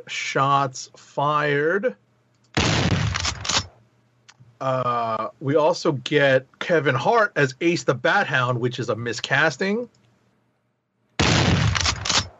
And Mark Maron as Lex Luthor. I mean, straight out of the podcast, apparently. But we can't get mad at Keanu Reeves trying to get paid. John Krasinski, Vanessa Bayer, Kate McKinnon, Natasha Lyonne, and Diego Luna in undisclosed roles on this League of Super Pets show. I thought Pet Avengers might have had something before now, but apparently there's rumors that they, like you said, they did get this out ahead of that. But I could have sworn they had like a show or something already. But anyway, it doesn't matter. Doom Patrol renewed for season 4 at HBO Max. Thursdays. Well, let's see. October 6th. Oh, wait. No. The announcement was made as a part of DC Fandom, and the season 3 show is currently airing with new episodes dropping Thursdays through November 11th. So I'm going to assume that the season 4 is going to be next year. Next. Fandom brought us a brief teaser of, not a full trailer, but a teaser of the Flash movie. And we actually got some interesting information on the Flash movie. So actor Ezra Miller debuted this first look, and, we got some definite clues as to what's going to be happening. There's going to be some time hopping because we definitely see multiples of Ezra Miller in this actual image. We have the voice of Michael Keaton and the silhouette of the Batman and Batman Returns Batmobiles at the end of this teaser. So it is definitely going to be a Flashpoint type story. We already know that Ben Affleck is also going to be reprising his Batman role in this movie. So, hey, we'll see how this plays out. Right. I'm kind of curious about that part. Is it going to be like the other side of Justice League where, just when Barry kind of flashed forward to try to tell them stuff and we just kind of see the other side of that? I don't know. Possibly. Yeah. Possibly. On that note, we also get word that apparently a day or two after DC Fandom that the Flash movie has... Well, actually, technically, they mentioned... I think they mentioned when Ezra Miller showcased it.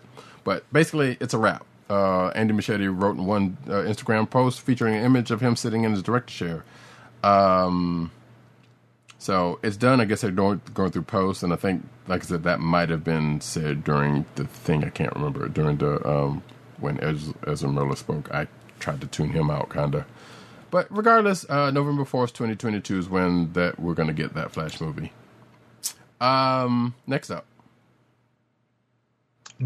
up, A very highly anticipated adaptation is Netflix's take on Neil Gaiman's The Sandman. And we have gotten our first reveal at Fandom of the first look at Gwendolyn Christie as the devil, Lucifer Morningstar, in the DC universe. Not to be confused with the show. Right. So yeah, you can see the image of her right there, the poster of her right there. Next up, Blue Beetle's HBO Max movie got a first look at DC Fandom. The preview of the series gave fans a brief background on the history of the character and how he got his powers. This is the Jaime Reyes version, of course. The introduction included Zolo Madriduena, my apologies for screwing up your name, who plays Jaime Reyes, Blue Beetle, in the movie, who got to debut the first concept art for the character's costume, which you can see on the video version of this here podcast, which you should check out sometimes. Next up. They don't have a release date yet for this Blue Beetle movie, by the way. Next up. As part of Fandom, DC unveiled a Batwoman Season 3 trailer, which showed us Ryan Wilder with an unusual partner in crime. So we have... let's see here. Yeah, so Ryan Wilder is Javisha Leslie. That is the character who is taking up the Batwoman mantle. And while going about her crime-fighting duties, she's going to be carting around the crazy, not-so-dead twin sister of the former Batwoman, Kate Kane, Wallace Day. Okay. Sure. Yeah, it was I saw that that trailer was... I've not kept up with Batwoman. It was kind of weird. Interesting. Catwoman Hunted trailer basically looks like DC's version of Lupin III. So, yeah, this was also announced at DC Fandom. Let's see, Catwoman is the star of the latest DC movie. Her reviewers got her in trouble again. DC premiered the first footage of Catwoman Hunted during Fandom, like I said, giving fans a look at the comics' most famous cat burglar, along with the villains and heroes who are out to get her in this movie. One of which being apparently Batwoman, excuse me. The woman follows Catwoman as she steals a priceless jewel and lands in hot water with just about everyone. Meanwhile, one of her one ally in the movie, is Batwoman. The trailer also shows off Black Mask, Solomon Grundy, Talia al Ghul, Interpol, and more after Catwoman. I don't see... Oh, okay. Hey. Stephanie Beatrice is playing a Batwoman. Voicing Batwoman. That's cool. Elizabeth Gillies is Selena Kyle, and there's a few other people we don't need to necessarily. Keith David playing Tobias Whale. Interesting. And Jonathan Frakes is playing Boss Moxie. Don't know who that is. Regardless, Steve Bloom is Solomon Grundy. That's always great. But don't know when this is going to be, so next. Probably next year. Next up. Oh, what are we up to now? Batgirl. Oh, Batgirl movie concept art? Yeah, which okay. take the next two after that also. Because they're all related. All right, so DC unveiled the first piece of concept art from Batgirl, the upcoming movie adaptation that'll star Leslie Grace as the titular hero. The concept art features Batgirl in her classic costume looking down to Gotham. Wait, when you say classic costume, is it the Yvonne Craig classic costume? It doesn't. That picture is not. I only say that because we referenced Yvonne Craig before. Yes. So looking down to Gotham City from the top of a gargoyle. Okay. Right. So this is an HBO Max film directed by Adil El Arbri and Bilal Fallah. And the next story has James Scipio to co-star opposite Leslie Grace in Batgirl in this movie. I guess this is also news coming out of Fandom. I believe so. Yes. All right. James Scipio is going to be, is an actor from Bad Boys for Life. Is that supposed to? Wait, did you watch Bad Boys for Life? I did, but you also all right. So spoiler alert: is this the character that was Will's son? I think so. I believe that is the case. Yeah. Yeah, which is the lamest development in those movies. Yeah, and they actually tried to. Anyway, Just lame. Sorry to spoil that for anybody that was fortunate enough to not see Bad Boys for Life. Yeah, you can definitely watch the first two and forego the third one. Yeah, but it sounded like they were trying to set up another one with that whole thing. But anyway. Oh gosh. All right. Next up, I skipped one. I apologize. J.K. Simmons is officially returning as James Gordon in the HBO Max Batgirl movie, which apparently may put this Batgirl movie into the Snyderverse, much to the delight of morons around the internet. Shots fired. Come at me, dog. Yeah, because I believe there was already a petition or something to quote unquote restore the Snyderverse. Shut up, people. It never went anywhere. It's in the background. Yeah, something like that. Season 4 of Titans has been announced during DC Fandom. Probably going to be next year. Confirmed renewal for fourth season. There was also a clip of season 3's finale, which will air on the 21st, which was actually today as of this recording. So yeah, there you go. Next. All right. So at Fandom, they didn't give too much information about Harley Quinn season 3 Eat Bang Kill tour, but apparently it is coming eventually. But they did show in a apparently lengthy sizzle reel. I don't remember it as being lengthy, but I guess the writer of this article characterized it as such. So basically spotlighting what's going to take place when the show makes its eventual return. So I am not up to date at all. I have not watched this animated show at all. It has come recommended to me, though. Yeah, I've heard decent things about it. So, but I haven't checked it out myself. And of course, there's a companion comic book that is currently going on. So, yeah. Right. So bottom line is, it's coming. They're working on it. Right. But what everyone has to remember is that animation takes a long time. Yeah.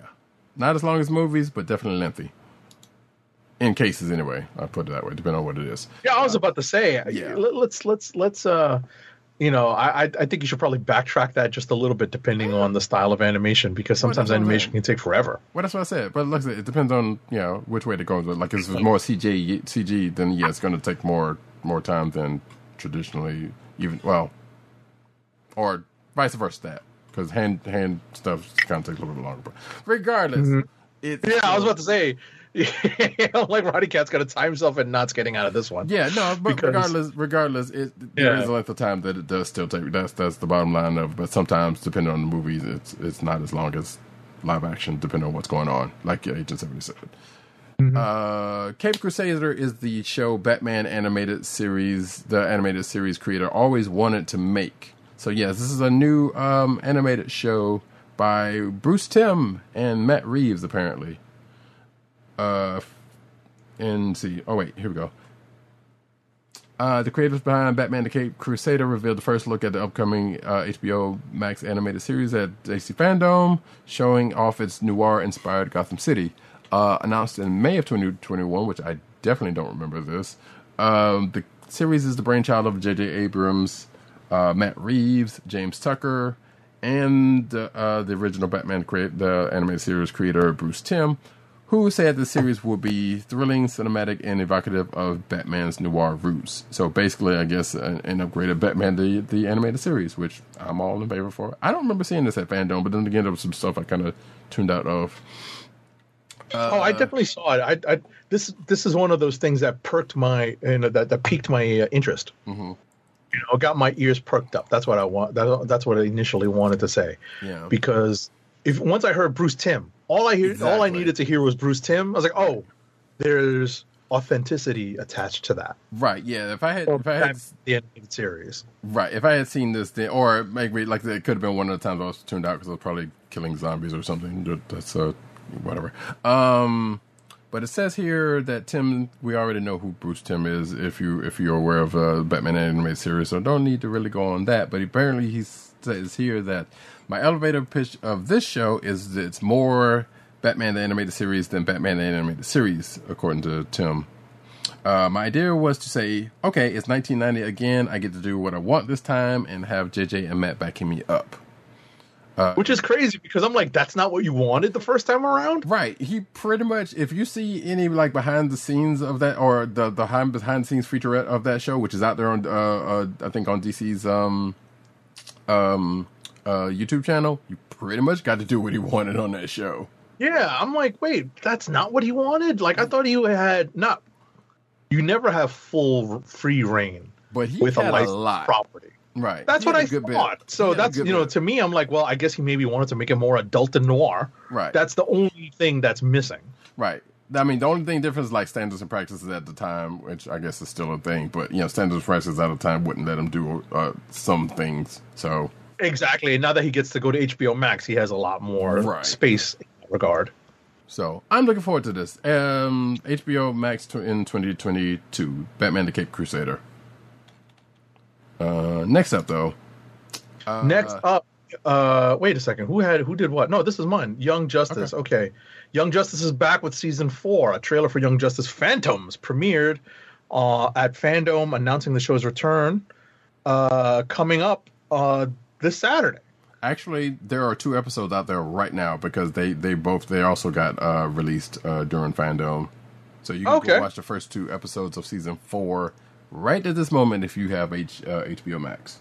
And I guess I'm going to go watch that now because I messed up. I have to take a break. I had to take a break from Guts because apparently I was watching it out of sequence. Right. I didn't realize that there's like 2 versions. There's like the earlier version and then the follow-up, which is like basically a direct continuation. Wait, and I was watching the direct continuation. Berserk? Oh, Berserk. Yeah. When I said Guts, I said You said Guts Guts, because yeah, that's the main character. Right. Right. So I knew what you meant. So I wasn't wrong, but that's just how it is in my mind. Like I was watching Guts. I mean Berserk. Right. So- Because but also some people were like, wait, the old Nickelodeon show? Oh no, that's funny. Mm-hmm. But yeah, no. But bottom line is, I had to take a break from that because I need to kind of step away from that because I've already messed up a little bit of the continuity in my brain. Gotcha. So I'm going to come back to it. So maybe I'll jump into Young Justice now that there are new episodes of it on HBO Max. So yeah, so if you have HBO Max, you can jump into the new season 4 of Young Justice right now. So I'm going to say, as a person who recently watched both of those 2 episodes, there is a time jump. I think we've already discussed that in past shows, Which is not new not new at all in Young Justice. That being said, you might maybe want to skim through season 3, even though I don't think it's going to help you in this case. I feel like, because I felt like watching these two episodes, like, wait, I must have missed something in season 3, but it's been a while since season 3. So that's not really saying much. And I feel like last season you could say the same thing about season 3, even though we know there was an obvious time jump at the end of season 2, just like there was in the end of season 3. But this is probably the thing to where I think, just like this show likes to do, is like they'll circle back around to some of it. That's all I'll say about it without giving anything to say. But yeah, definitely check it out, and I'll look forward to seeing what you're going to think about those 2 that are out there. New episodes will be available every Thursday beginning the 21st, which is actually, so I guess there's going to be another episode tonight, or today. All right, so there's 3 episodes out now? Yes. Okay, That's what it so I'll have sounds like. something to watch. Cool. I will confirm that in a minute, but next up, DMZ. I mean, I can do that too. Sure. I can do it too. Well, no, I'm just going to look for my own benefit because I was like, oh, shoot, they'll give me something to watch later on. So Ava DuVernay and Robert Patino tease upcoming HBO Max Rosario Dawson series, a DMZ, which apparently was announced at DC Fandom. Again, this is another one of those things I must have missed. But I did see the next one part. But anyway, EP's Ava DuVernay and Robert Patino provided a first look at their DC Rosario Dawson and Benjamin Bratt apocalyptic series DMZ at DC Fandom. The 4-part limited series, which will debut on HBO Max, takes place in a future where America is caught up in a civil war. It's a story about fractured people that are coming together. We have a civil war between the Free States of America and the United States of America. It takes place 8 years into that DMC, where the rule of law is basically dictated by the most powerful person at any possible time, and that can change from block to block, explains Patino. So, and then the article kind of goes on into a little bit more. I don't think I've ever read this, whatever this is. I'm sure this is definitely a DC property since it was there, but I feel like I remember the name of it, but I don't remember anything about it, or probably I've never read it. And this article doesn't necessarily go into that either. Oh, but this is a Vertigo book. Okay, that would also. It was a Vertigo book, yeah. So I mean, DMZ DMZ is definitely not like mainstream DC stuff, right? So, but still, yeah. But, yeah, I remember when it was on the stand. So, right, I feel like I remember seeing covers for it, but definitely have never read it. Is what I'm saying. So, but yeah, so that's the thing. Next up, what are we up to? Naomi. Ava DuVernay's upcoming superhero series Naomi has received first look clip straight from we've gotten that from DC's Fandom. The footage includes Casey Wallfall in the titular role as she rushes out of class to witness one of DC's great superheroes in action. I watched this. This was interesting. Yeah. The CW's television series follows the journey of a cool, confident, comic book loving teenager as she pursues her hidden destiny. As Naomi journeys to the heights of the multiverse in search of answers, what she discovers will challenge everything we believe about our heroes. Okay.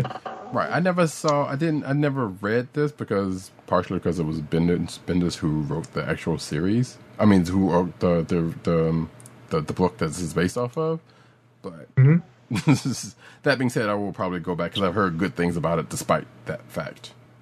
Moving right I can confirm that Young Justice has 3 episodes up right now. Nice. For season 4. Gotcha. So there you go. Check that out. Carry on. Sweet Tooth Season 2 promises to deliver on Season 1's hybrid ending. I have never watched any bit of that show. Did we skip the Shazam? Did we skip the Shazam? Oh, we don't want to do that. Yeah, it was right after Naomi. Hang on. Let me... oh, yeah, we sure did. Hold on. So I'll do both of these then, so we can go ahead and get those away. So Shazam... Oh, that might be the one that I might have misplaced. I think that's what happened. Yep. That was the one that got moved. Shazam! Fury of the Gods first footage shows villains, monsters, and more from DC Fandom. So, yeah... I did see part of this, actually. Zachary Levi came on and said, hey, basically introduced the behind-the-scenes footage from Shazam, Fury of the Gods. We come to find out that both Helen Mirren and Lucy Liu are playing the villains of this movie. And they talk about locations and other stuff. And talk about they're basically doing things bigger and better, and so the fact that, and I think from what I've seen from Elseplace, the villains that they are playing are Wonder Woman villains. I don't know that for sure, but the Hespera and Calypso, respectively. Right. The troubling part about this is that Shazam, the former Captain Marvel of the DC and the Fawcett universe, I don't think has the greatest rogues gallery. Right, correct. And they kind of have to tap into the fact that Shazam draws upon a lot of the Greek mythology, for power, and for the hero's origin. So ultimately, there's a little bit of there's the ability to kind of draw from what we've traditionally seen as the Wonder Woman rogues. Not that Wonder Woman has a great rogues gallery either, right? But also, Shazam's pretty much biggest villain is Black Adam, and he has his own movie, right? Because Dwayne Johnson's ego. Or whatever, but and I suspect. Listen, I am editorializing. Yes, but it feels like Dwayne Johnson, and and this is me taking shots, because I think they're deserved. It feels like it's gotten worse as as Black Adam has finally started to come to fruition. Maybe. Well, yeah, and his burgeoning rap career. Oh gosh, I still haven't listened to that. Please spare me. Oh no! I would believe me if I was going to do that. That would have been last week when I told you. Yeah, you did play a snippet. And I was like, "What the heck is that?" Oh yeah, I did, didn't I? Yeah. Yeah. Anyway, Going on. yes, moving it right along. But yeah, maybe the two properties would meet because they're in the same family. They should meet up. And it kind of likes itself to the Spidey Venom thing, but it sounds like that might even be something different. But we'll get to whatever. So yeah, on to what I was saying earlier. Sweet Tooth season 2 promises to deliver on season 1's hybrid ending. This is more stuff from DC Fandom, and I guess the kid that plays the half deer, whatever the heck, was at DC Fandom answering questions and whatnot. I don't know anything about Sweet Tooth, so it is what it is. But you can definitely check out the article, and yes, if you are a fan of Sweet Tooth, maybe you've been watching this already. Next up, Pennyworth. The DC television series Pennyworth, with that the lead actor and his extreme widow's peak, officially has a new home at HBO Max, and it is confirmed that it is moving from Epix to HBO Max, and it's gonna debut in 2022, but we do not have a specific date. But the first 2 seasons will be added to HBO Max in early 2022, and that is good because not many of us have Epix on our cable package. Yeah, or checking for the show for that reason. So might as well put it where somebody's inclined to possibly see it. Right. Robert Pattinson is vengeance in new trailer for The Batman. So yeah, DC Fandom, there was a new trailer. What did you think? Did you watch it? I assume you did. I did.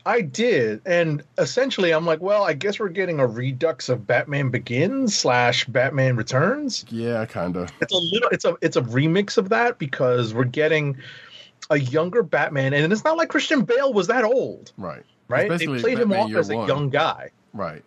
Sorry? It's basically Batman Year One. Well, yeah, they said they call it Year 2, if I'm not mistaken, right? It's basically Batman Year 2, where he's gotten his feet wet, but he's still, on a very inexperienced, right? Right. What I'm getting at is Batman Begins, the first Nolan movie, was essentially Batman Year 1. Right. Right? So we're only getting a little bit of variation from that to the second one. What the hell was the second one called? Was that Dark Knight? Was it Dark Knight Batman Returns? Was that Dark Knight? No, the one with Joker, the one with Heath Ledger and right. Dark Knight Rises? And no, Dark Knight Rises is the third one. Third one. It's Batman the Dark Knight, I think it was called. Look at that. Our brains have gone to mush. And that those movies kind of blend together either way, so it doesn't. Right. but my point really is that this is blending in together with it. Right. Is that it seems like it's just a redux of that with a different casting, with just a slightly different flavor. We're not getting anything really new. Correct. We're getting different actors, which is something that a lot of people will be happy about. And sure. Getting. Well, no, I mean, but getting whatchamacallit, getting oh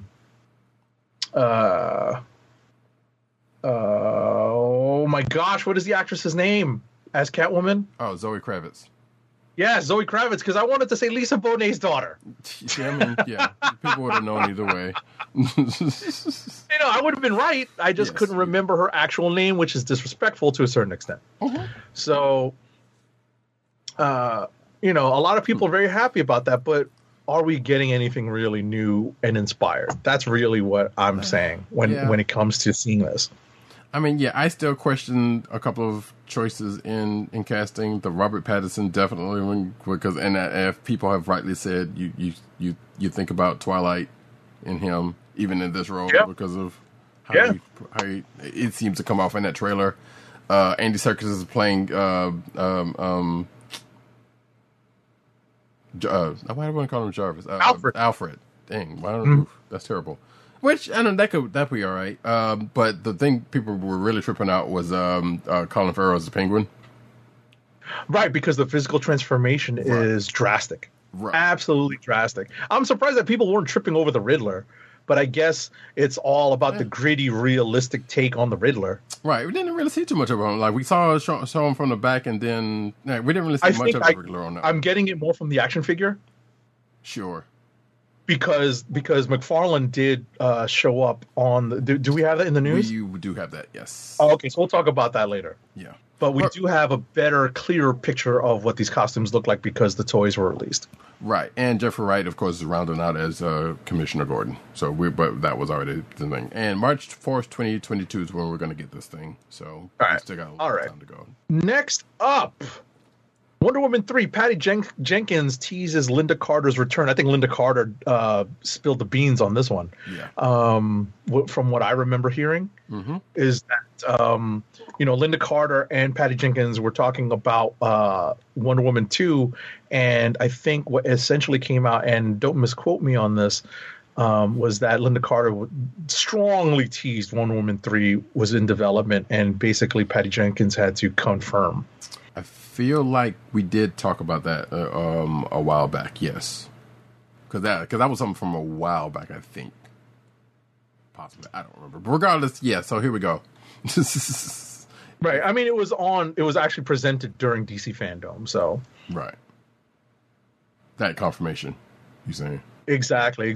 And come on, Linda Carter has, let's put it this way, fine wine. Agreed. In terms of aging. Agreed. Holy cow. Yeah, agreed. Right. So, yeah. No, I'm not. More Linda Carter. I'm not mad with it. That's a lot of people's first Wonder Woman. Me. It's the only Wonder Woman. Well, I mean, somebody might go back to Kathy Lee Crosby, but who's doing that? Regardless. Or maybe even the animated versions with Susan Eisberg, but who knows? Anyway, Green Lantern showrunner teases massive scope of the HBO Max series. The showrunner of HBO Max's upcoming Green Lantern series can't reveal much about the spacefaring show, but he promised it will be quite the production. Seth Graham Smith spoke to Collider about his new Disney Plus analogs. Oh, I'm about to say, wait, that's not right. He was talking about his new Disney Plus analog series Just Beyond, and then the conversation turned to the Green Lantern series. I was about to say, what the heck? But according here is it's taken quite a bit of time to get this out to a point, and it's just been a big undertaking. It's going really well.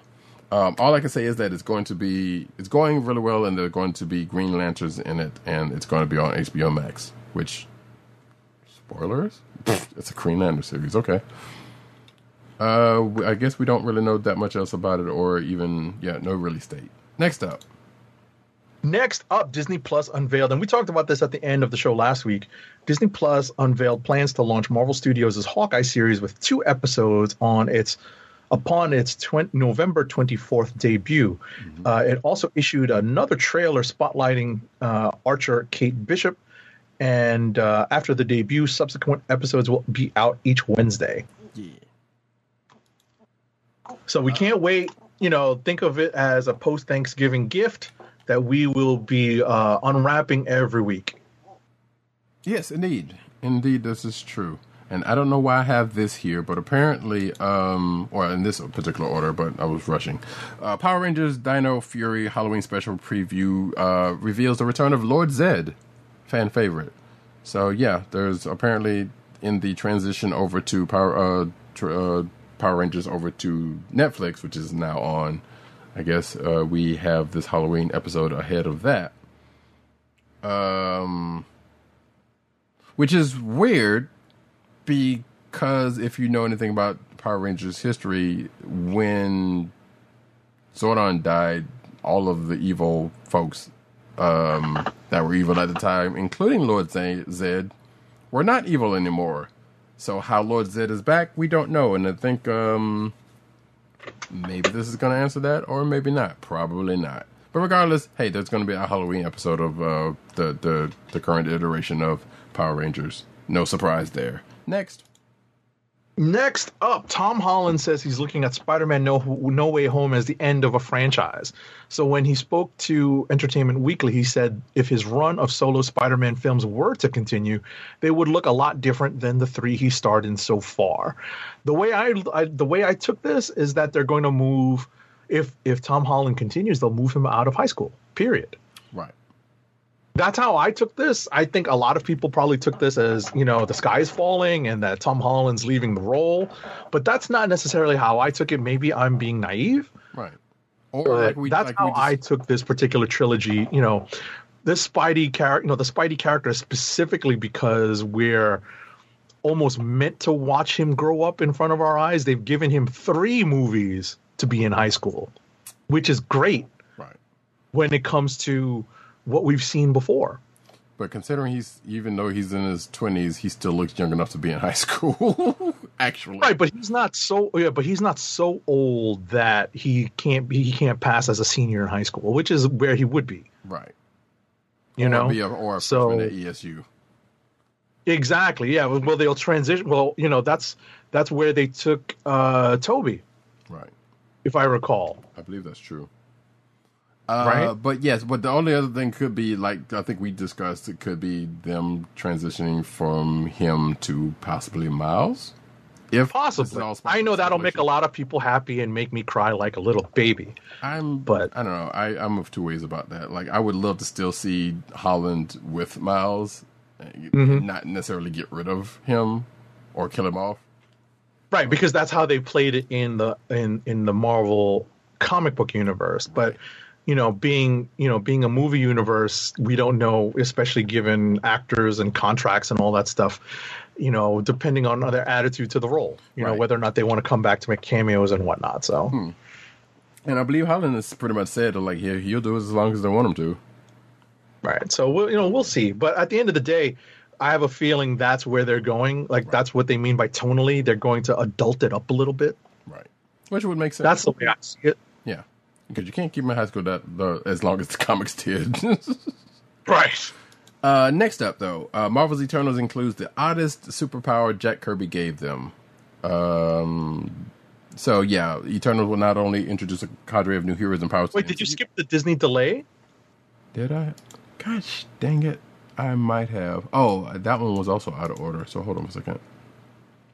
Yes, I did skip it because I'm like, should I click refresh on my sheet so that we have the same sheet? No, we're on the same sheet. I just have the tabs out of order for some reason. Oh.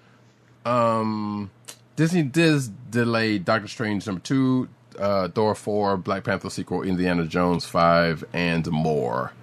Couple of it's not as bad as what you think in certain cases, but Doctor Strange in the Multiverse of Madness moved from March 25th to May 6th of next year. Thor: Love and Thunder from May 6th to July 8th. And Black Panther: Wakanda Forever from July 8th to November 11th. That's probably the biggest change. Let's see. With Black Panther sequel moving to November, it pushes The Marvels, which is the Captain Marvel sequel, to 2023. Okay, that's probably another big one.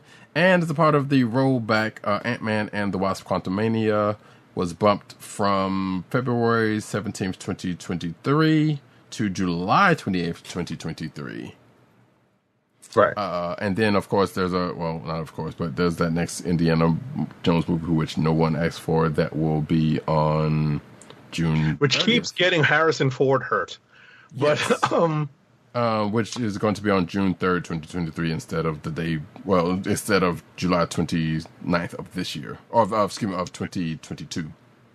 Right. I laughed when I saw some of the chatter online that Marvel got scared off by the Batman trailer having the Batman movie drop in March of 2022 and basically pushing the entire Marvel slate back. I'm like, wait, that's not going to push the Indiana Jones movie back too. They don't give a freak about that.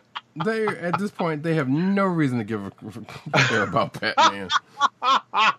Or pretty much anything. I laughed when I saw that. I was like, "Oh my gosh!" Those are pretty much DC cappers or whatever you want to call them. That's stupid. Gosh, that is so funny. Yeah. All right, next up, Eternals will not only. This is a mild spoiler, but if you know the characters from the comics, this is not that big a spoiler. Eternals will not only introduce a new what? And it's been hinted in the trailers. Right. Eternals will not only introduce a new cadre. Wow, a new cadre. I've not used that word in a long time. A new cadre of heroes and powers to the MCU, but it will also bring one of Jack Kirby's weirder creations to the big screen. So a set visit attended by The Direct, which is apparently the source of this article. Eternals producer Nate Moore confirmed that arguably the group's most unique and unusual power will debut in the MCU. What makes them different is that they have something that they can pull their energy and create something called the Unimind. And that is Unimind. Oh yeah, right. Just like Unimind. That's funny. But that's one of the signature Eternals traits. Yes. So if you're even vaguely familiar with the Eternals, that shouldn't be a big surprise. Right. Backing up a second to DC Fandom, there was a little bit of news on Injustice animated movie, but that is out as of the time of this particular recording. So it's on HBO Max, right? No. Oh no, it's on Blu-ray, right? It is on Blu-ray. Yes, it is. Gotcha. But yeah, and that was pretty much the thing that they said at that at Fandom. So I haven't had a chance to check it out yet, but I heard there's some changes to it that some people are not crazy about. Just like that, that's why harkening back to that Batman thing you were talking about with Killing Joke. So I don't know. Oh yeah. Because they got to come up with something cool and different and make it more original. Sure. I say that with tongue in cheek, yes, firmly planted in cheek, yes, with the sarcasm dripping like the maple syrup off of your waffles. Indeed, and now I'm hungry. Hitman. I'm sorry. No, it's fine. Hit Monkey. Oh no, you're up next. Yeah, I got it. Yeah. Hit Monkey trailer drops recently for Hulu's Hit Monkey, and it introduces Lady Bullseye. So apparently there was a 1 minute 40 I guess at 1 minute 45 seconds according to this article. Lady Bullseye can be seen riding a motorcycle down a busy highway before throwing a quartet of flat metal objects and causing an explosion. We knew Hit Monkey is going to get a show for some stupid reason. It's going to be on Hulu. It is starring because it's more of an adult. Yeah, but same as the MODOK thing, they didn't. That wasn't exactly Disney Plus friendly. True, but as we talked about before, not that we even belabor this, but there were 4 Hulu things that were scheduled to be the case. They killed 2 of them, and this survived. Mm-hmm. As opposed to that's because they can do Deadpool type things with it. That's the thing. Lots of shooting and killing and maiming and funny animation. I still haven't watched MODOK. It's okay. It's fun.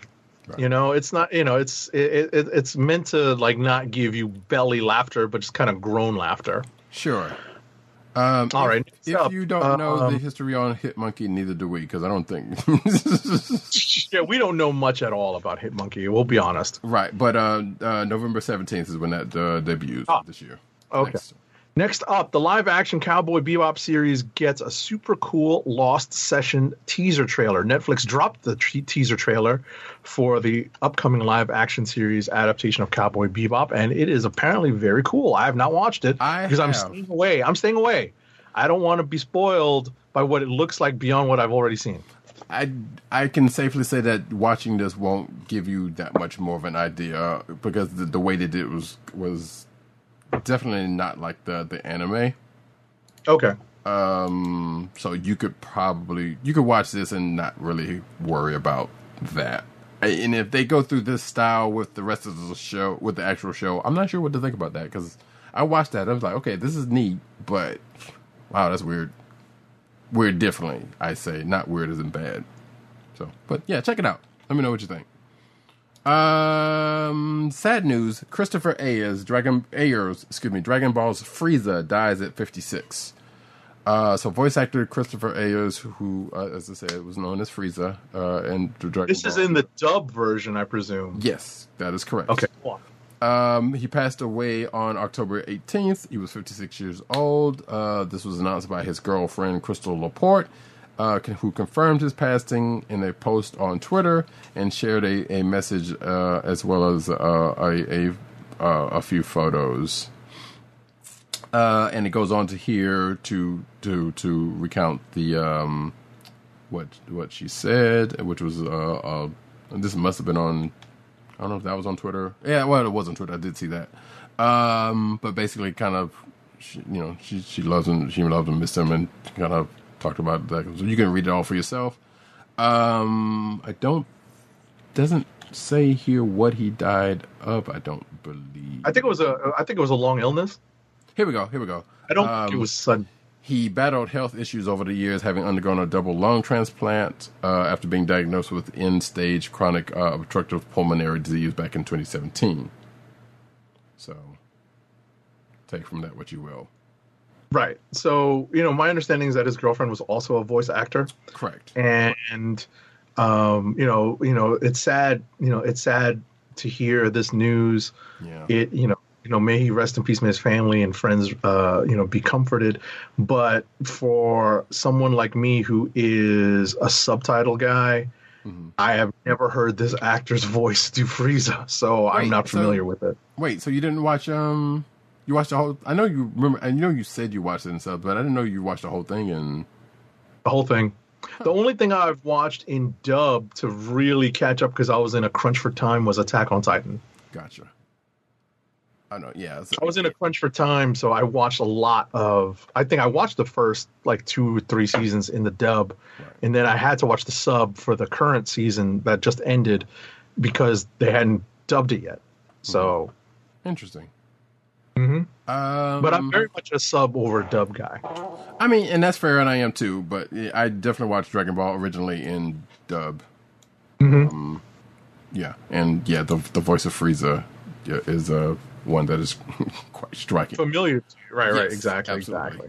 Gotcha. It's familiar to you. It's unfamiliar to me in its entirety. Yep. All right, last but not least, in cinematic news, folks, we have gone through a lot of this. Indeed. Uncharted, starring Tom Holland as Nathan Drake, has finally released a trailer after years of production trouble. We're finally getting this movie going to the big screen, except we're getting Mark Wahlberg in some role, unfortunately. Sully. This is going to hit. I don't care. It's Mark Wahlberg. He can, he can go jump in a lake. Yes, there are. I will say there have been some questionable. People think the casting is questionable. I think even towards Tom Hollings as Nathan Drake, but definitely Wahlberg as Sully, because I was one of those people on that part anyway. Right. The movie is going to hit theaters on February 18th, 2022, and that first film trailer released just the other day, right? Yes. Right, very recently. So apparently what it does show is some stuff that is basically straight out of the video game. Pretty much. There's action sequences. If you I'm not familiar with the game, but the notes that I read, the articles that I read very briefly noted that some of the things that they showed were directly taken. Some of the sequences were directly out of the video game. I can safely say that because yes, there's. I am familiar with the series. I have played at least one of them. I think I played one for certain all the way through, and I've played smatterings of others. And yes, there are some sequences that are definitely straight out of the video game. So, which is cool. Like I said, I don't know, that trailer looked pretty good. Wahlberg aside, and there's some other people from the series that is in here, which one of them I'm kind of curious about because I'm like, that doesn't seem like who I'm thinking it is, but we'll see. Anyway, that is it for the cinematic news. We're going to move swiftly over to the comic book news and start off with something that we've already talked about, kind of. Thor enlists his most dangerous frenemy in the search for Mjolnir. Agent 70 already talked about this week's Thor 18, which we're talking about Throg. So we don't need to talk anymore about that. Next. Next, spoilers. Eternals reveals the true cost of Mr. Sinister's celestial attack. So this is from last week's Celestia book. Yes. I have not read this yet. So Neither have I, I actually. need to get to it. I need to circle back to it. Yeah. But regardless, yeah, it sounds like Sinister was involved, and apparently there's a little bit more to it than that. So we're going to just brush past that. Next up, also in spoilers for a book that's already been out, X-Men's Excalibur are in the center of Marvel's latest Secret War. So we didn't talk about this particular part when we talked about Excalibur number 24, which was, I think, last week or week before last. I don't remember. Regardless, there is a kind of a bit of a little war going on in Overworld and Otherworld, and Excalibur is kind of in the middle of it. We'll leave it at that. And it might span out to the Marvel Universe at large, according to this article. Next up, Marvel's Devil's Reign crossover event. This is going to be kind of it's not a line-wide crossover, but it's definitely one of the bigger crossovers because there's plenty of crossover action because it is obviously in New York City. And it involves the Kingpin basically making his move, basically an Empire Strikes Back type of thing, against the heroes, that are based in and around New York City. So as part of it, this event's getting a little bit bigger with Daredevil, The Woman Without Fear, a new 3-issue limited series from Daredevil writer Chip Zdarsky and artist Rafael de la Torre, which reveals Elektra's darkest secret to Wilson Fisk, the Kingpin.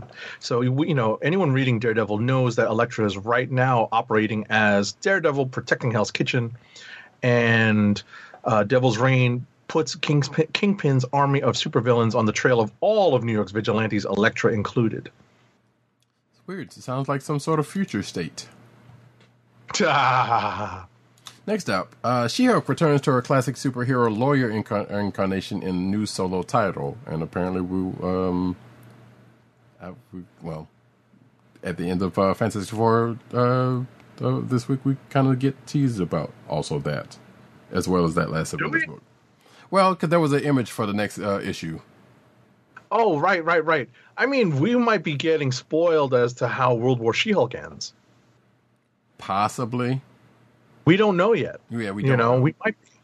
We might be, but given the current state, what's that? They might skip that and just let Avengers handle that. No, I mean, but in terms of how that ends up resolving itself, right? Like that the current state that She-Hulk finds herself in. Yeah, that's what I'm. Not the story itself, right? But just how she is. Maybe not vastly different, but significantly different from her iteration that is on the cover of this particular solo. That's solicited as the cover for the solo title. Sure. Yeah. Well, I mean, I guess we'll see. But regardless, and then we kind of talked about this before, but this is kind of more confirmation on it. But She-Hulk's getting a book. Rainbow Rowell and artist Roger Antonio are the creative team behind it.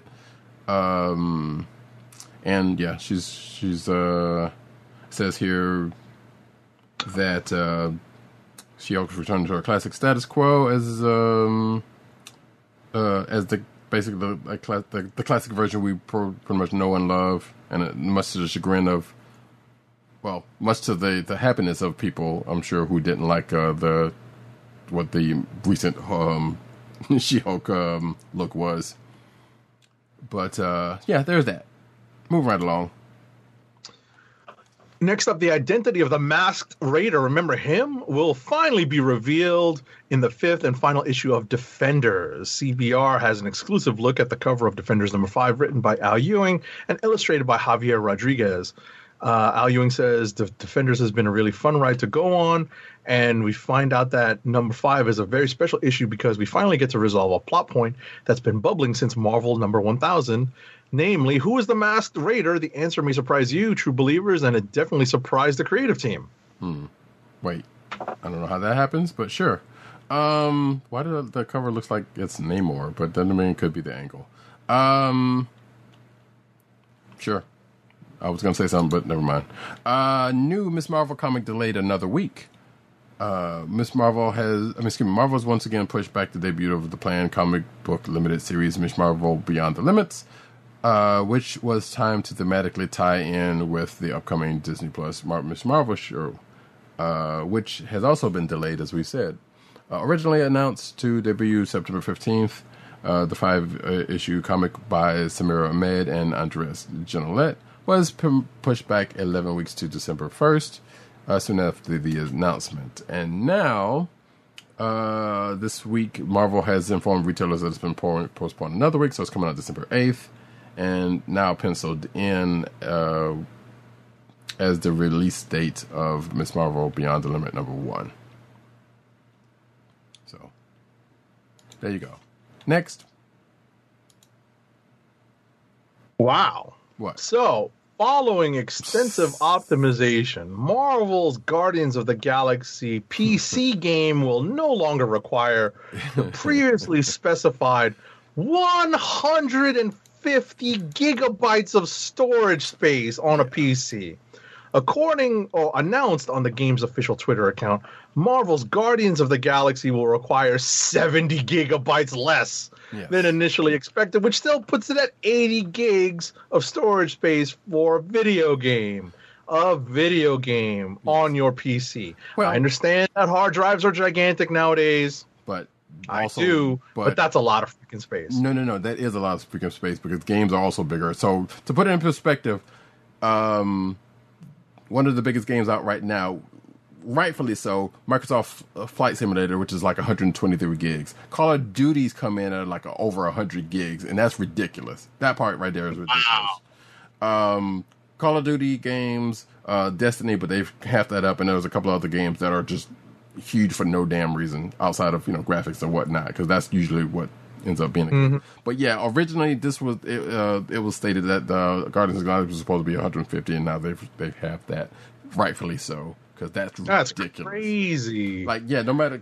I am not a gamer. I am of all of our co-hosts. Right. I am the least acquainted with gaming on PC or on console. Right. And I can't even fathom, how I understand hard drive space is not necessarily a dime a dozen now, but we're getting there. Everyone's got, multiple terabytes of space on their computers now, especially standalone gaming PCs. Correct. We're not talking about like laptops that are meant to be carried everywhere. Even those already have terabyte or two of solid state drives. But bottom line is that's a lot of space. But consoles are pretty much fixed. Like both the current Xboxes and the Xbox and PS5s have X amount of space, and probably more, just about a terabyte. Let's just say. Probably a little less in certain cases. Actually, less initially, unless you have an external drive. So having a game like this be 150 gigs is taking up a lot of space on a console. And they even have like I say, external drives and replacement drives or whatever the case may be. But that's a lot of space for consoles, even for gaming PCs. But yeah, that's ridiculous. So it's good that they came out and said, no. It's not going to be that big. Regardless, I'm going to take these next two because they're about the same thing. Doctor Who is... Yes, please, thank you. When Roddy Cat mentioned that, my eyes flashed down to the next, to the story after this one, and I was like, yeah, you can take that. Yes. So, Doctor Who: The Edge of Reality, which is a video game that just came out yesterday, day before yesterday, as of this recording. Spoiler alert, by the way, this is a VR-inspired video game in the Doctor Who franchise. It's going to introduce the franchise's biggest villain yet, which I'm going to assume is going to be canon. I don't know. But apparently, according to the developer, Maze Theory, there's going to be a new Cyberman. So if you know your Doctor Who lore, you know who they are. There's going to be a big bad called the Cyber Reaper. And on top of that, the game will also introduce the biggest ever cosmic villain, a creature known as the First. And also on that note, this same video game makes a fan favorite David Tennant episode a crucial prequel. And this is, I guess, kind of a bit of a spoiler in that respect, because it says the game. Well, this places the game in the current continuity of the Doctor Who franchise, with the 13th Doctor, Jodie Whittaker. Let's see.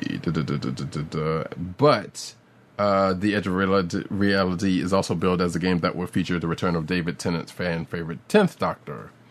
So, and as promised, the game indeed brings back David Tennant as the Doctor. He joins in the race to stop the reality virus from destroying all of creation. And it takes place after season 2 of New Who, The Girl in the Fireplace. So if you know much about that episode and that series, which I know a lot of people love that version of the Doctor. Wait, it says this is the 4th episode of the same issue. Regardless.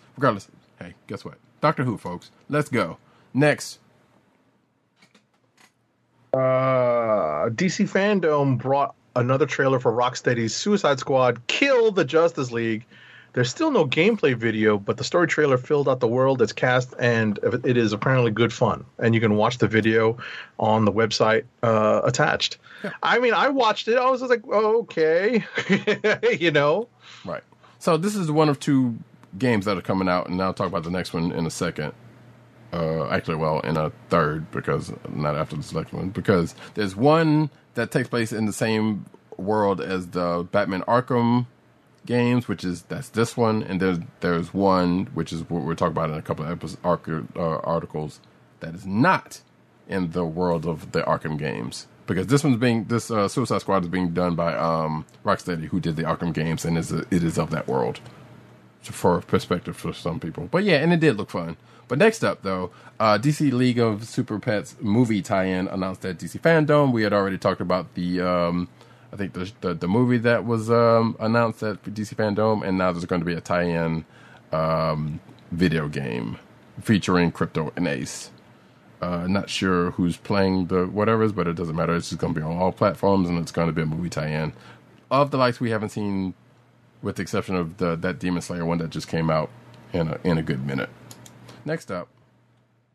Shortly after showing off Rocksteady's upcoming Suicide Squad game that I just mentioned, DC Fandom offered a fresh look at next year's open world action RPG Gotham Knights, where you can play as Batgirl, Nightwing, Red Hood, and Robin solo or cooperatively with friends. Similar to Suicide Squad, the footage did not provide many details about gameplay, but the story trailer did a good job of conveying the atmosphere you'd expect from a game which focuses on the secretive, macabre Court of Owls. Yes, I'm looking forward to this one and the Suicide Squad game. Needs to say, and I saw this one. I was like, Court. Yeah. So we knew the Court of Owls was involved with this, but that, yeah, it's a thing. The Dark Knight Returns Batman DC Multiverse figure Build-A-Wave pre-orders are live. So this is what we alluded to earlier.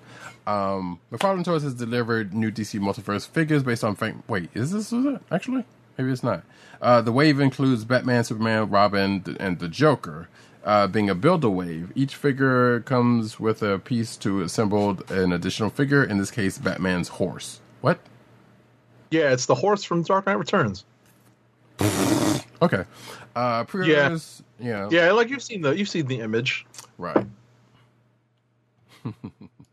So yeah, McFarlane the sculpt on the Superman head, the face, is a little wonky.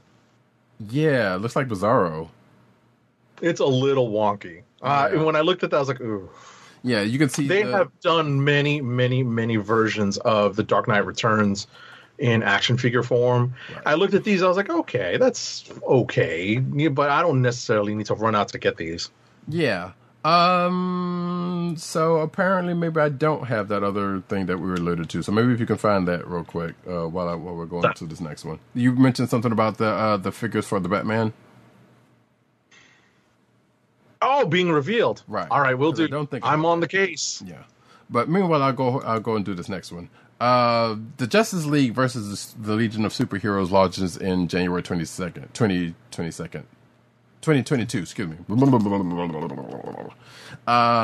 Which I think we've kind of already talked about, but now we have an exact date. The 6-issue limited series launches January 11th, 2022, and is expected, written by current Justice League Monthly series writer and most recent Legion of Superheroes writer Brian Michael Bendis. And it will be illustrated by Scott Godlewski.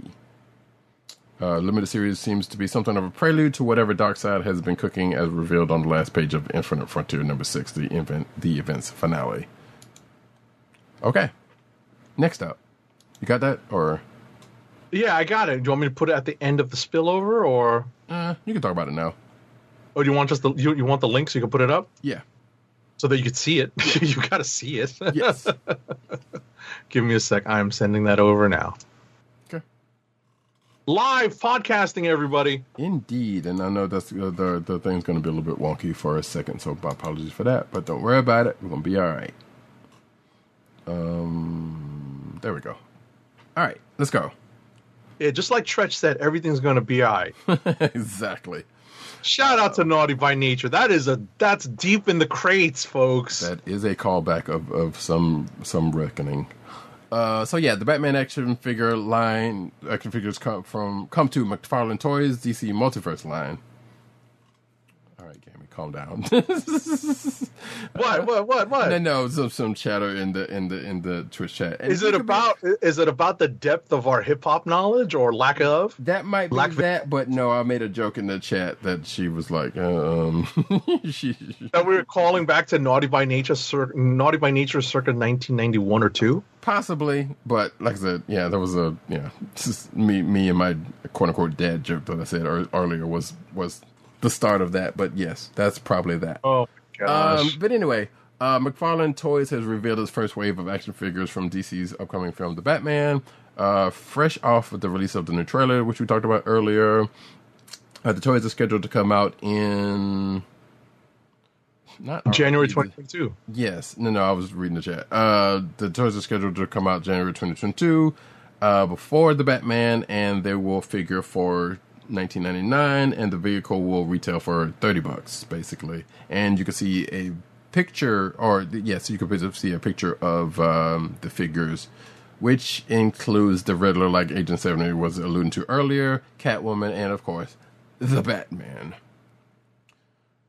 Oh wait, we did gonna get a shot of this Riddler in that trailer. I mean, it was kind of a brief shot, but yeah, because remember from right, most which of that is trailer, why, exactly. I mean, it's that's why I was not surprised that you said that you didn't recall seeing a good shot of him. Right. But I've seen since Fandom, especially during this action figure sequence that this presentation that McFarlane had. I remember looking very closely at what the Riddler was going to be costumed as, and I was like, well, I guess that's supposed to be quote unquote realistic. Sure. Yeah, it looks like the Raincoat Killer.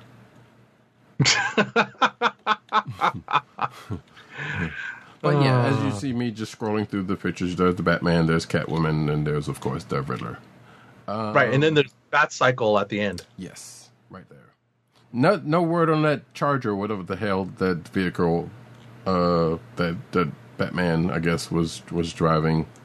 Right, you've seen we've seen actually. I think we've had stories on the Lego version and maybe even the diecast, like Hot Wheels style, Hot Wheels Matchbox size.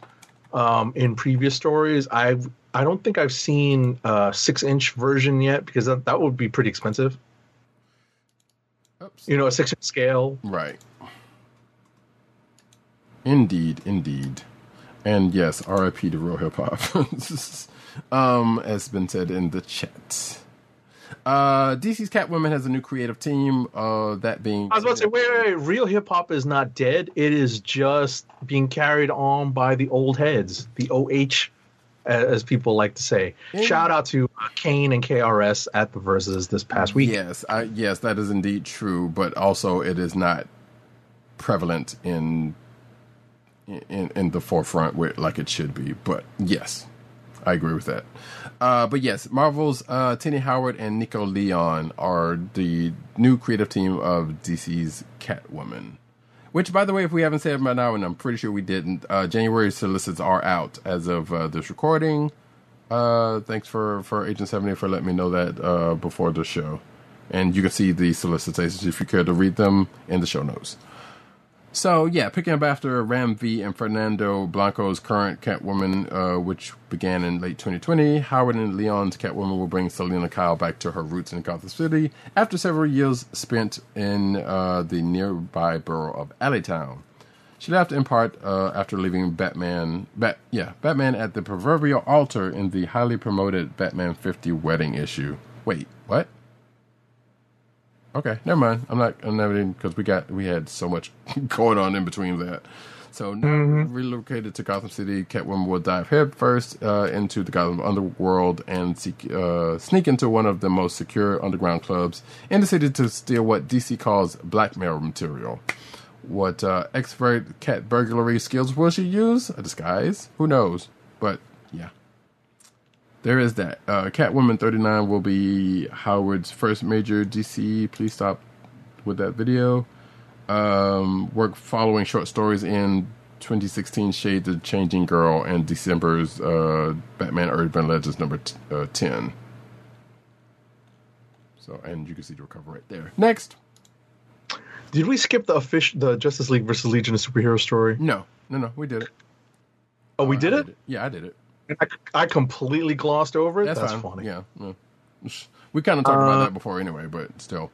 All right. So Nightwing returns to a fan favorite costume in 2022. Dick Grayson's returning to this costume in January 2022's Nightwing number 88.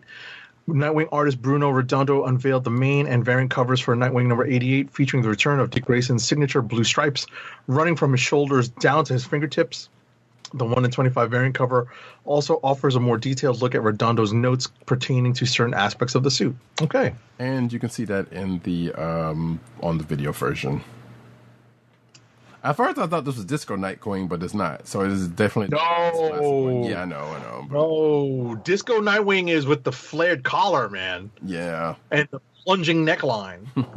That was the George Perez design from New Teen Titans. I remember that. Right, but having a look at this, this is definitely the last known or the last known one that he had.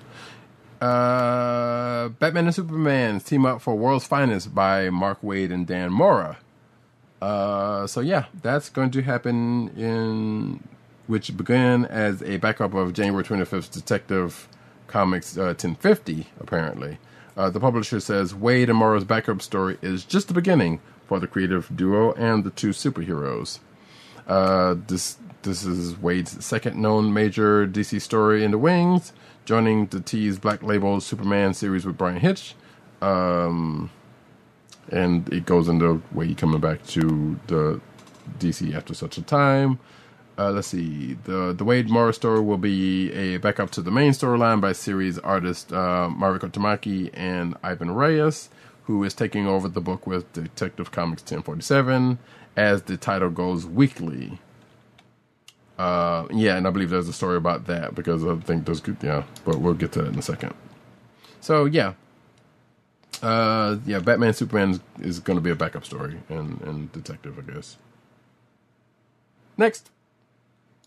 All right, the more grown-up DC Super Sons reunite in Superman and Robin Special Number 1. John Kent and Damian Wayne, formerly known as the Super Sons and now known as Superman and Robin, are holding a reunion in January 2022's Superman and Robin Special Number 1. It's interesting because I thought that this was an opportunity for the Super Sons, an opportunity for these characters to have like a long run, but I guess they wanted to cut it short because they had other plans for the characters. Especially for Jonathan Kent.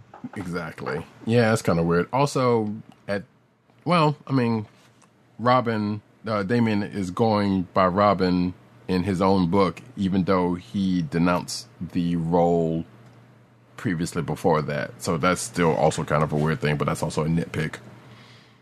So yeah, that's the thing. That's going to happen. They'll be reunited. So, and I guess they can't use World Finest because that's being used already. Haha. Orders for Superman's coming out issue are quote-unquote unprecedented according to DC. Looks like there's an update to this story in that November 16th Superman Superman Son of Kal-El #5, which features the series Superman John Kent officially coming out as bisexual is getting unprecedented orders according to DC, which I couldn't have sworn, didn't that come out this week? Or wait, what came out this week? Issue 4. Okay, I thought this was the issue where that happened. Never mind. And you didn't see that, folks. Let's see. So basically, yeah, they got a lot of numbers. They're not giving any numbers as to how much is being ordered, but apparently, according to them, it's a lot. So, yeah. Next up. So the collector in me is like, well, I guess we're going to see stacks of these at some point in the dollar bins. Not necessarily. Not unless it sells as well as they think it's going to. I mean, we can still get the Death of Superman, for pretty cheap nowadays. I mean, yeah, but that's that, I'm just, that's the collector in me. Like, yeah, I'm not, this isn't, if they're overprinting it, it's not going to be a big deal to try to get. So right. I mean, while you are right about that, the whole Death of Superman thing in a way, because the people were not really too thrilled about that. Just saying. Yeah, you're right. But I mean, I feel like there's a different crowd after this. So, and that could still hold true, but we know there are those people who are ignorant, who are going to boycott this or probably buy some and burn it. Thereby creating a collector demand. Right. But anyway, we next up, Deathstroke Incorporated is apparently not ending with issue number 7 after all. A DC quote typo is to blame, according to the writer of the book. DC has officially corrected its January 2022 solicitations, which by stating that the publisher erroneously lists Deathstroke Inc. number 5 as being part 4 of 7 after previously announcing the series as ongoing. The series remains ongoing, and it'll be updated in materials to correct that. DC apologizes for any confusion that this may have caused. The publisher states Friday afternoon. Interesting.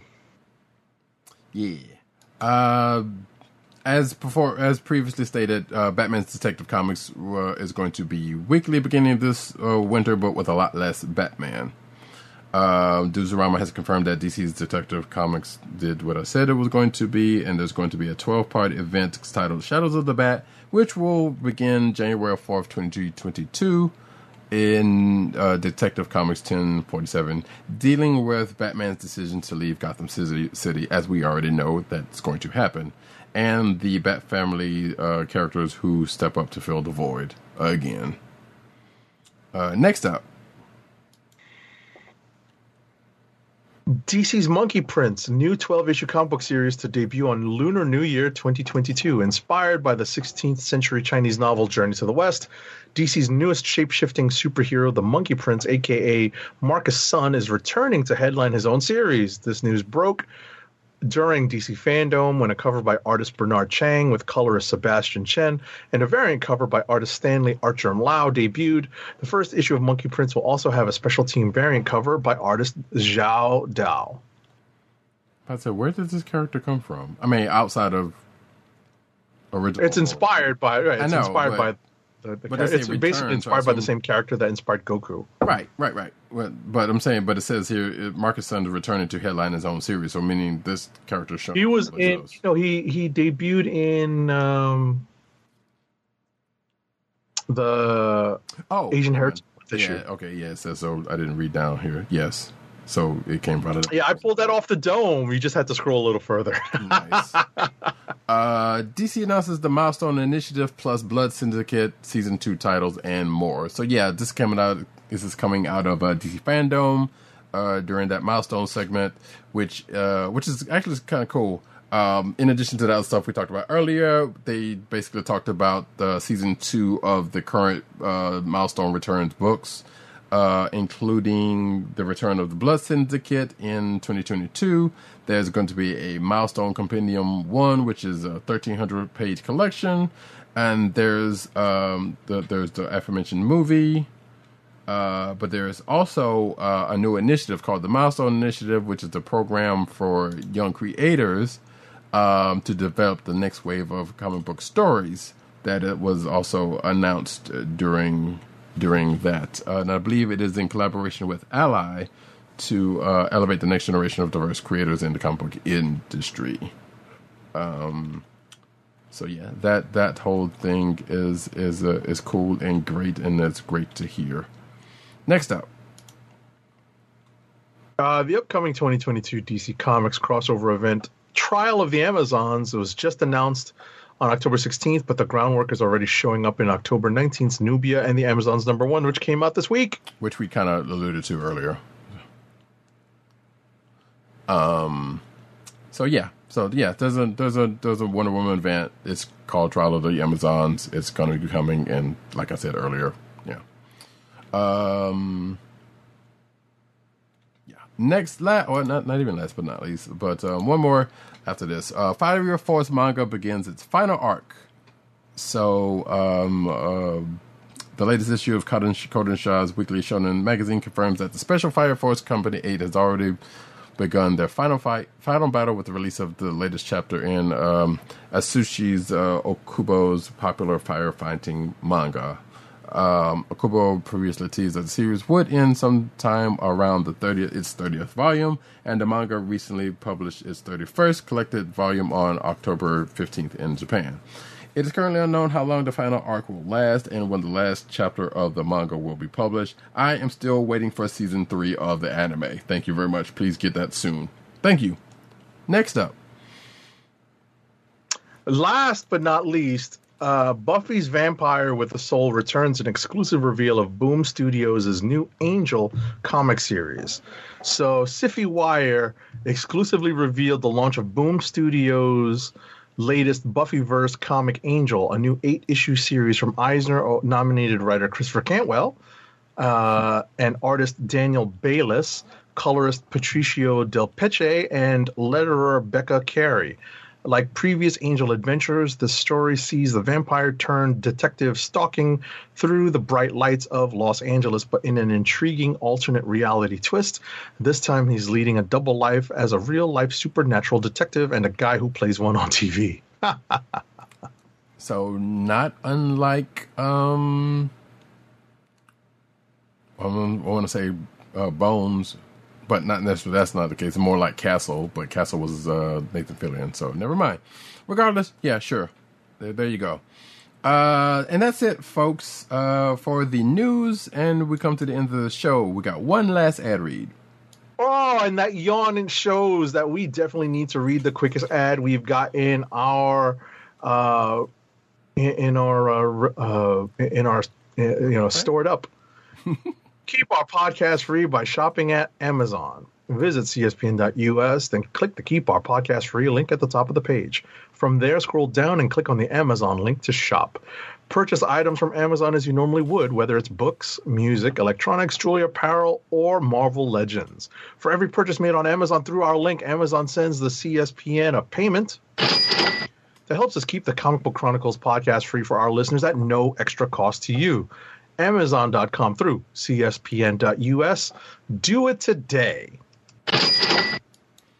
All right, folks, that's the end of the show. I know this one was a little bit long, but hey, sometimes we've had longer for less stuff, so go figure. At least this one was more naturally more naturally long because of the DC fandom stuff. So appreciate you sticking with us for this long. That being said, we'll be back next week. My name is Radicat. You can find me at Radicat on Twitter. You can find me at News Nerds Need on Twitter. You can find me at CBCaps on Instagram. Agent_70 on Twitter and Instagram. And I apologize, everyone. I am behind. I fell behind because of a little bit of artist block on Inktober, but I'll try to catch up this weekend. Indeed. But yeah, I'm good until I think the 19th, the 18th. I think the 18th or the 19th, and then I ran into artist block on like something that I really just could have literally drawn a circle, but I didn't want to do that. Yeah, why cheat yourself? Cheat yourself. But yeah, I still may end up doing it, but you never know. We'll see. Right. I'm looking at something here real quick. Okay. PC_Dirt on Twitter. Pop Culture Net on Twitter, popculturenetwork.com, and his umbrella sites therein. I don't know if he's still doing Byte, I'm kind of tired of it. Yeah, I was about to say let's stop mentioning Byte because Byte doesn't exist anymore. It has a different really? name. Oh, that's right. Remember we talked about that last week, so we can did. stop mentioning that one. Sure. And we don't even know if he's on it, so it doesn't matter. Right. But also, and actually, yeah, some good news, but we'll get to that in a second. Tim, DOGG. Oh, wait. Yeah, Yeah, there we go. Tim, Team DOGG98 on Twitter. CB Cron on Twitter. D-Click Nation on Twitter. But in a recent move that we just found out about, he is about to be no longer with Comic Book Resources, but he has just become a staff writer at comicbook.com. Right. So definitely start to check him out when that happens. I'm assuming in the coming. It's already happened. I've seen articles posted under his name over at comicbook.com. Oh, okay. I have not. So, or maybe I haven't been paying attention, but so, yes. So check him out at comicbook.com. Now, and we're going to have to get that changed in the show notes, but that's right. Where he's over there writing his face off. That's what I was waiting for. Yes. And with that, folks, we will be back next week. I don't think there's anything pressing next week. No, but we are Halloween. getting closer to opening night for Eternal, so we will probably be announcing next week that we'll be going into movie protocols the week after. That is true, and it will be the week of Halloween. So while we will still have an article, I'm sure there will be some things, whatever. Yeah, maybe we'll do something spooky or something. Maybe we'll see. Yeah, we'll put on masks or something. We'll see. Yeah, we'll. Or maybe we'll just have bags of candy that we're going to be eating while we're doing the show. That is more. And then we're never going to go to sleep after. Well, that was going to be in the plan for me anyway, but that's just me. So, with that, folks, we'll see how that turns out next week. But until then, this has been the Comic Book Chronicles. Peace. Peace. One. I love it when a plan comes together. Good evening, Rick. Would you believe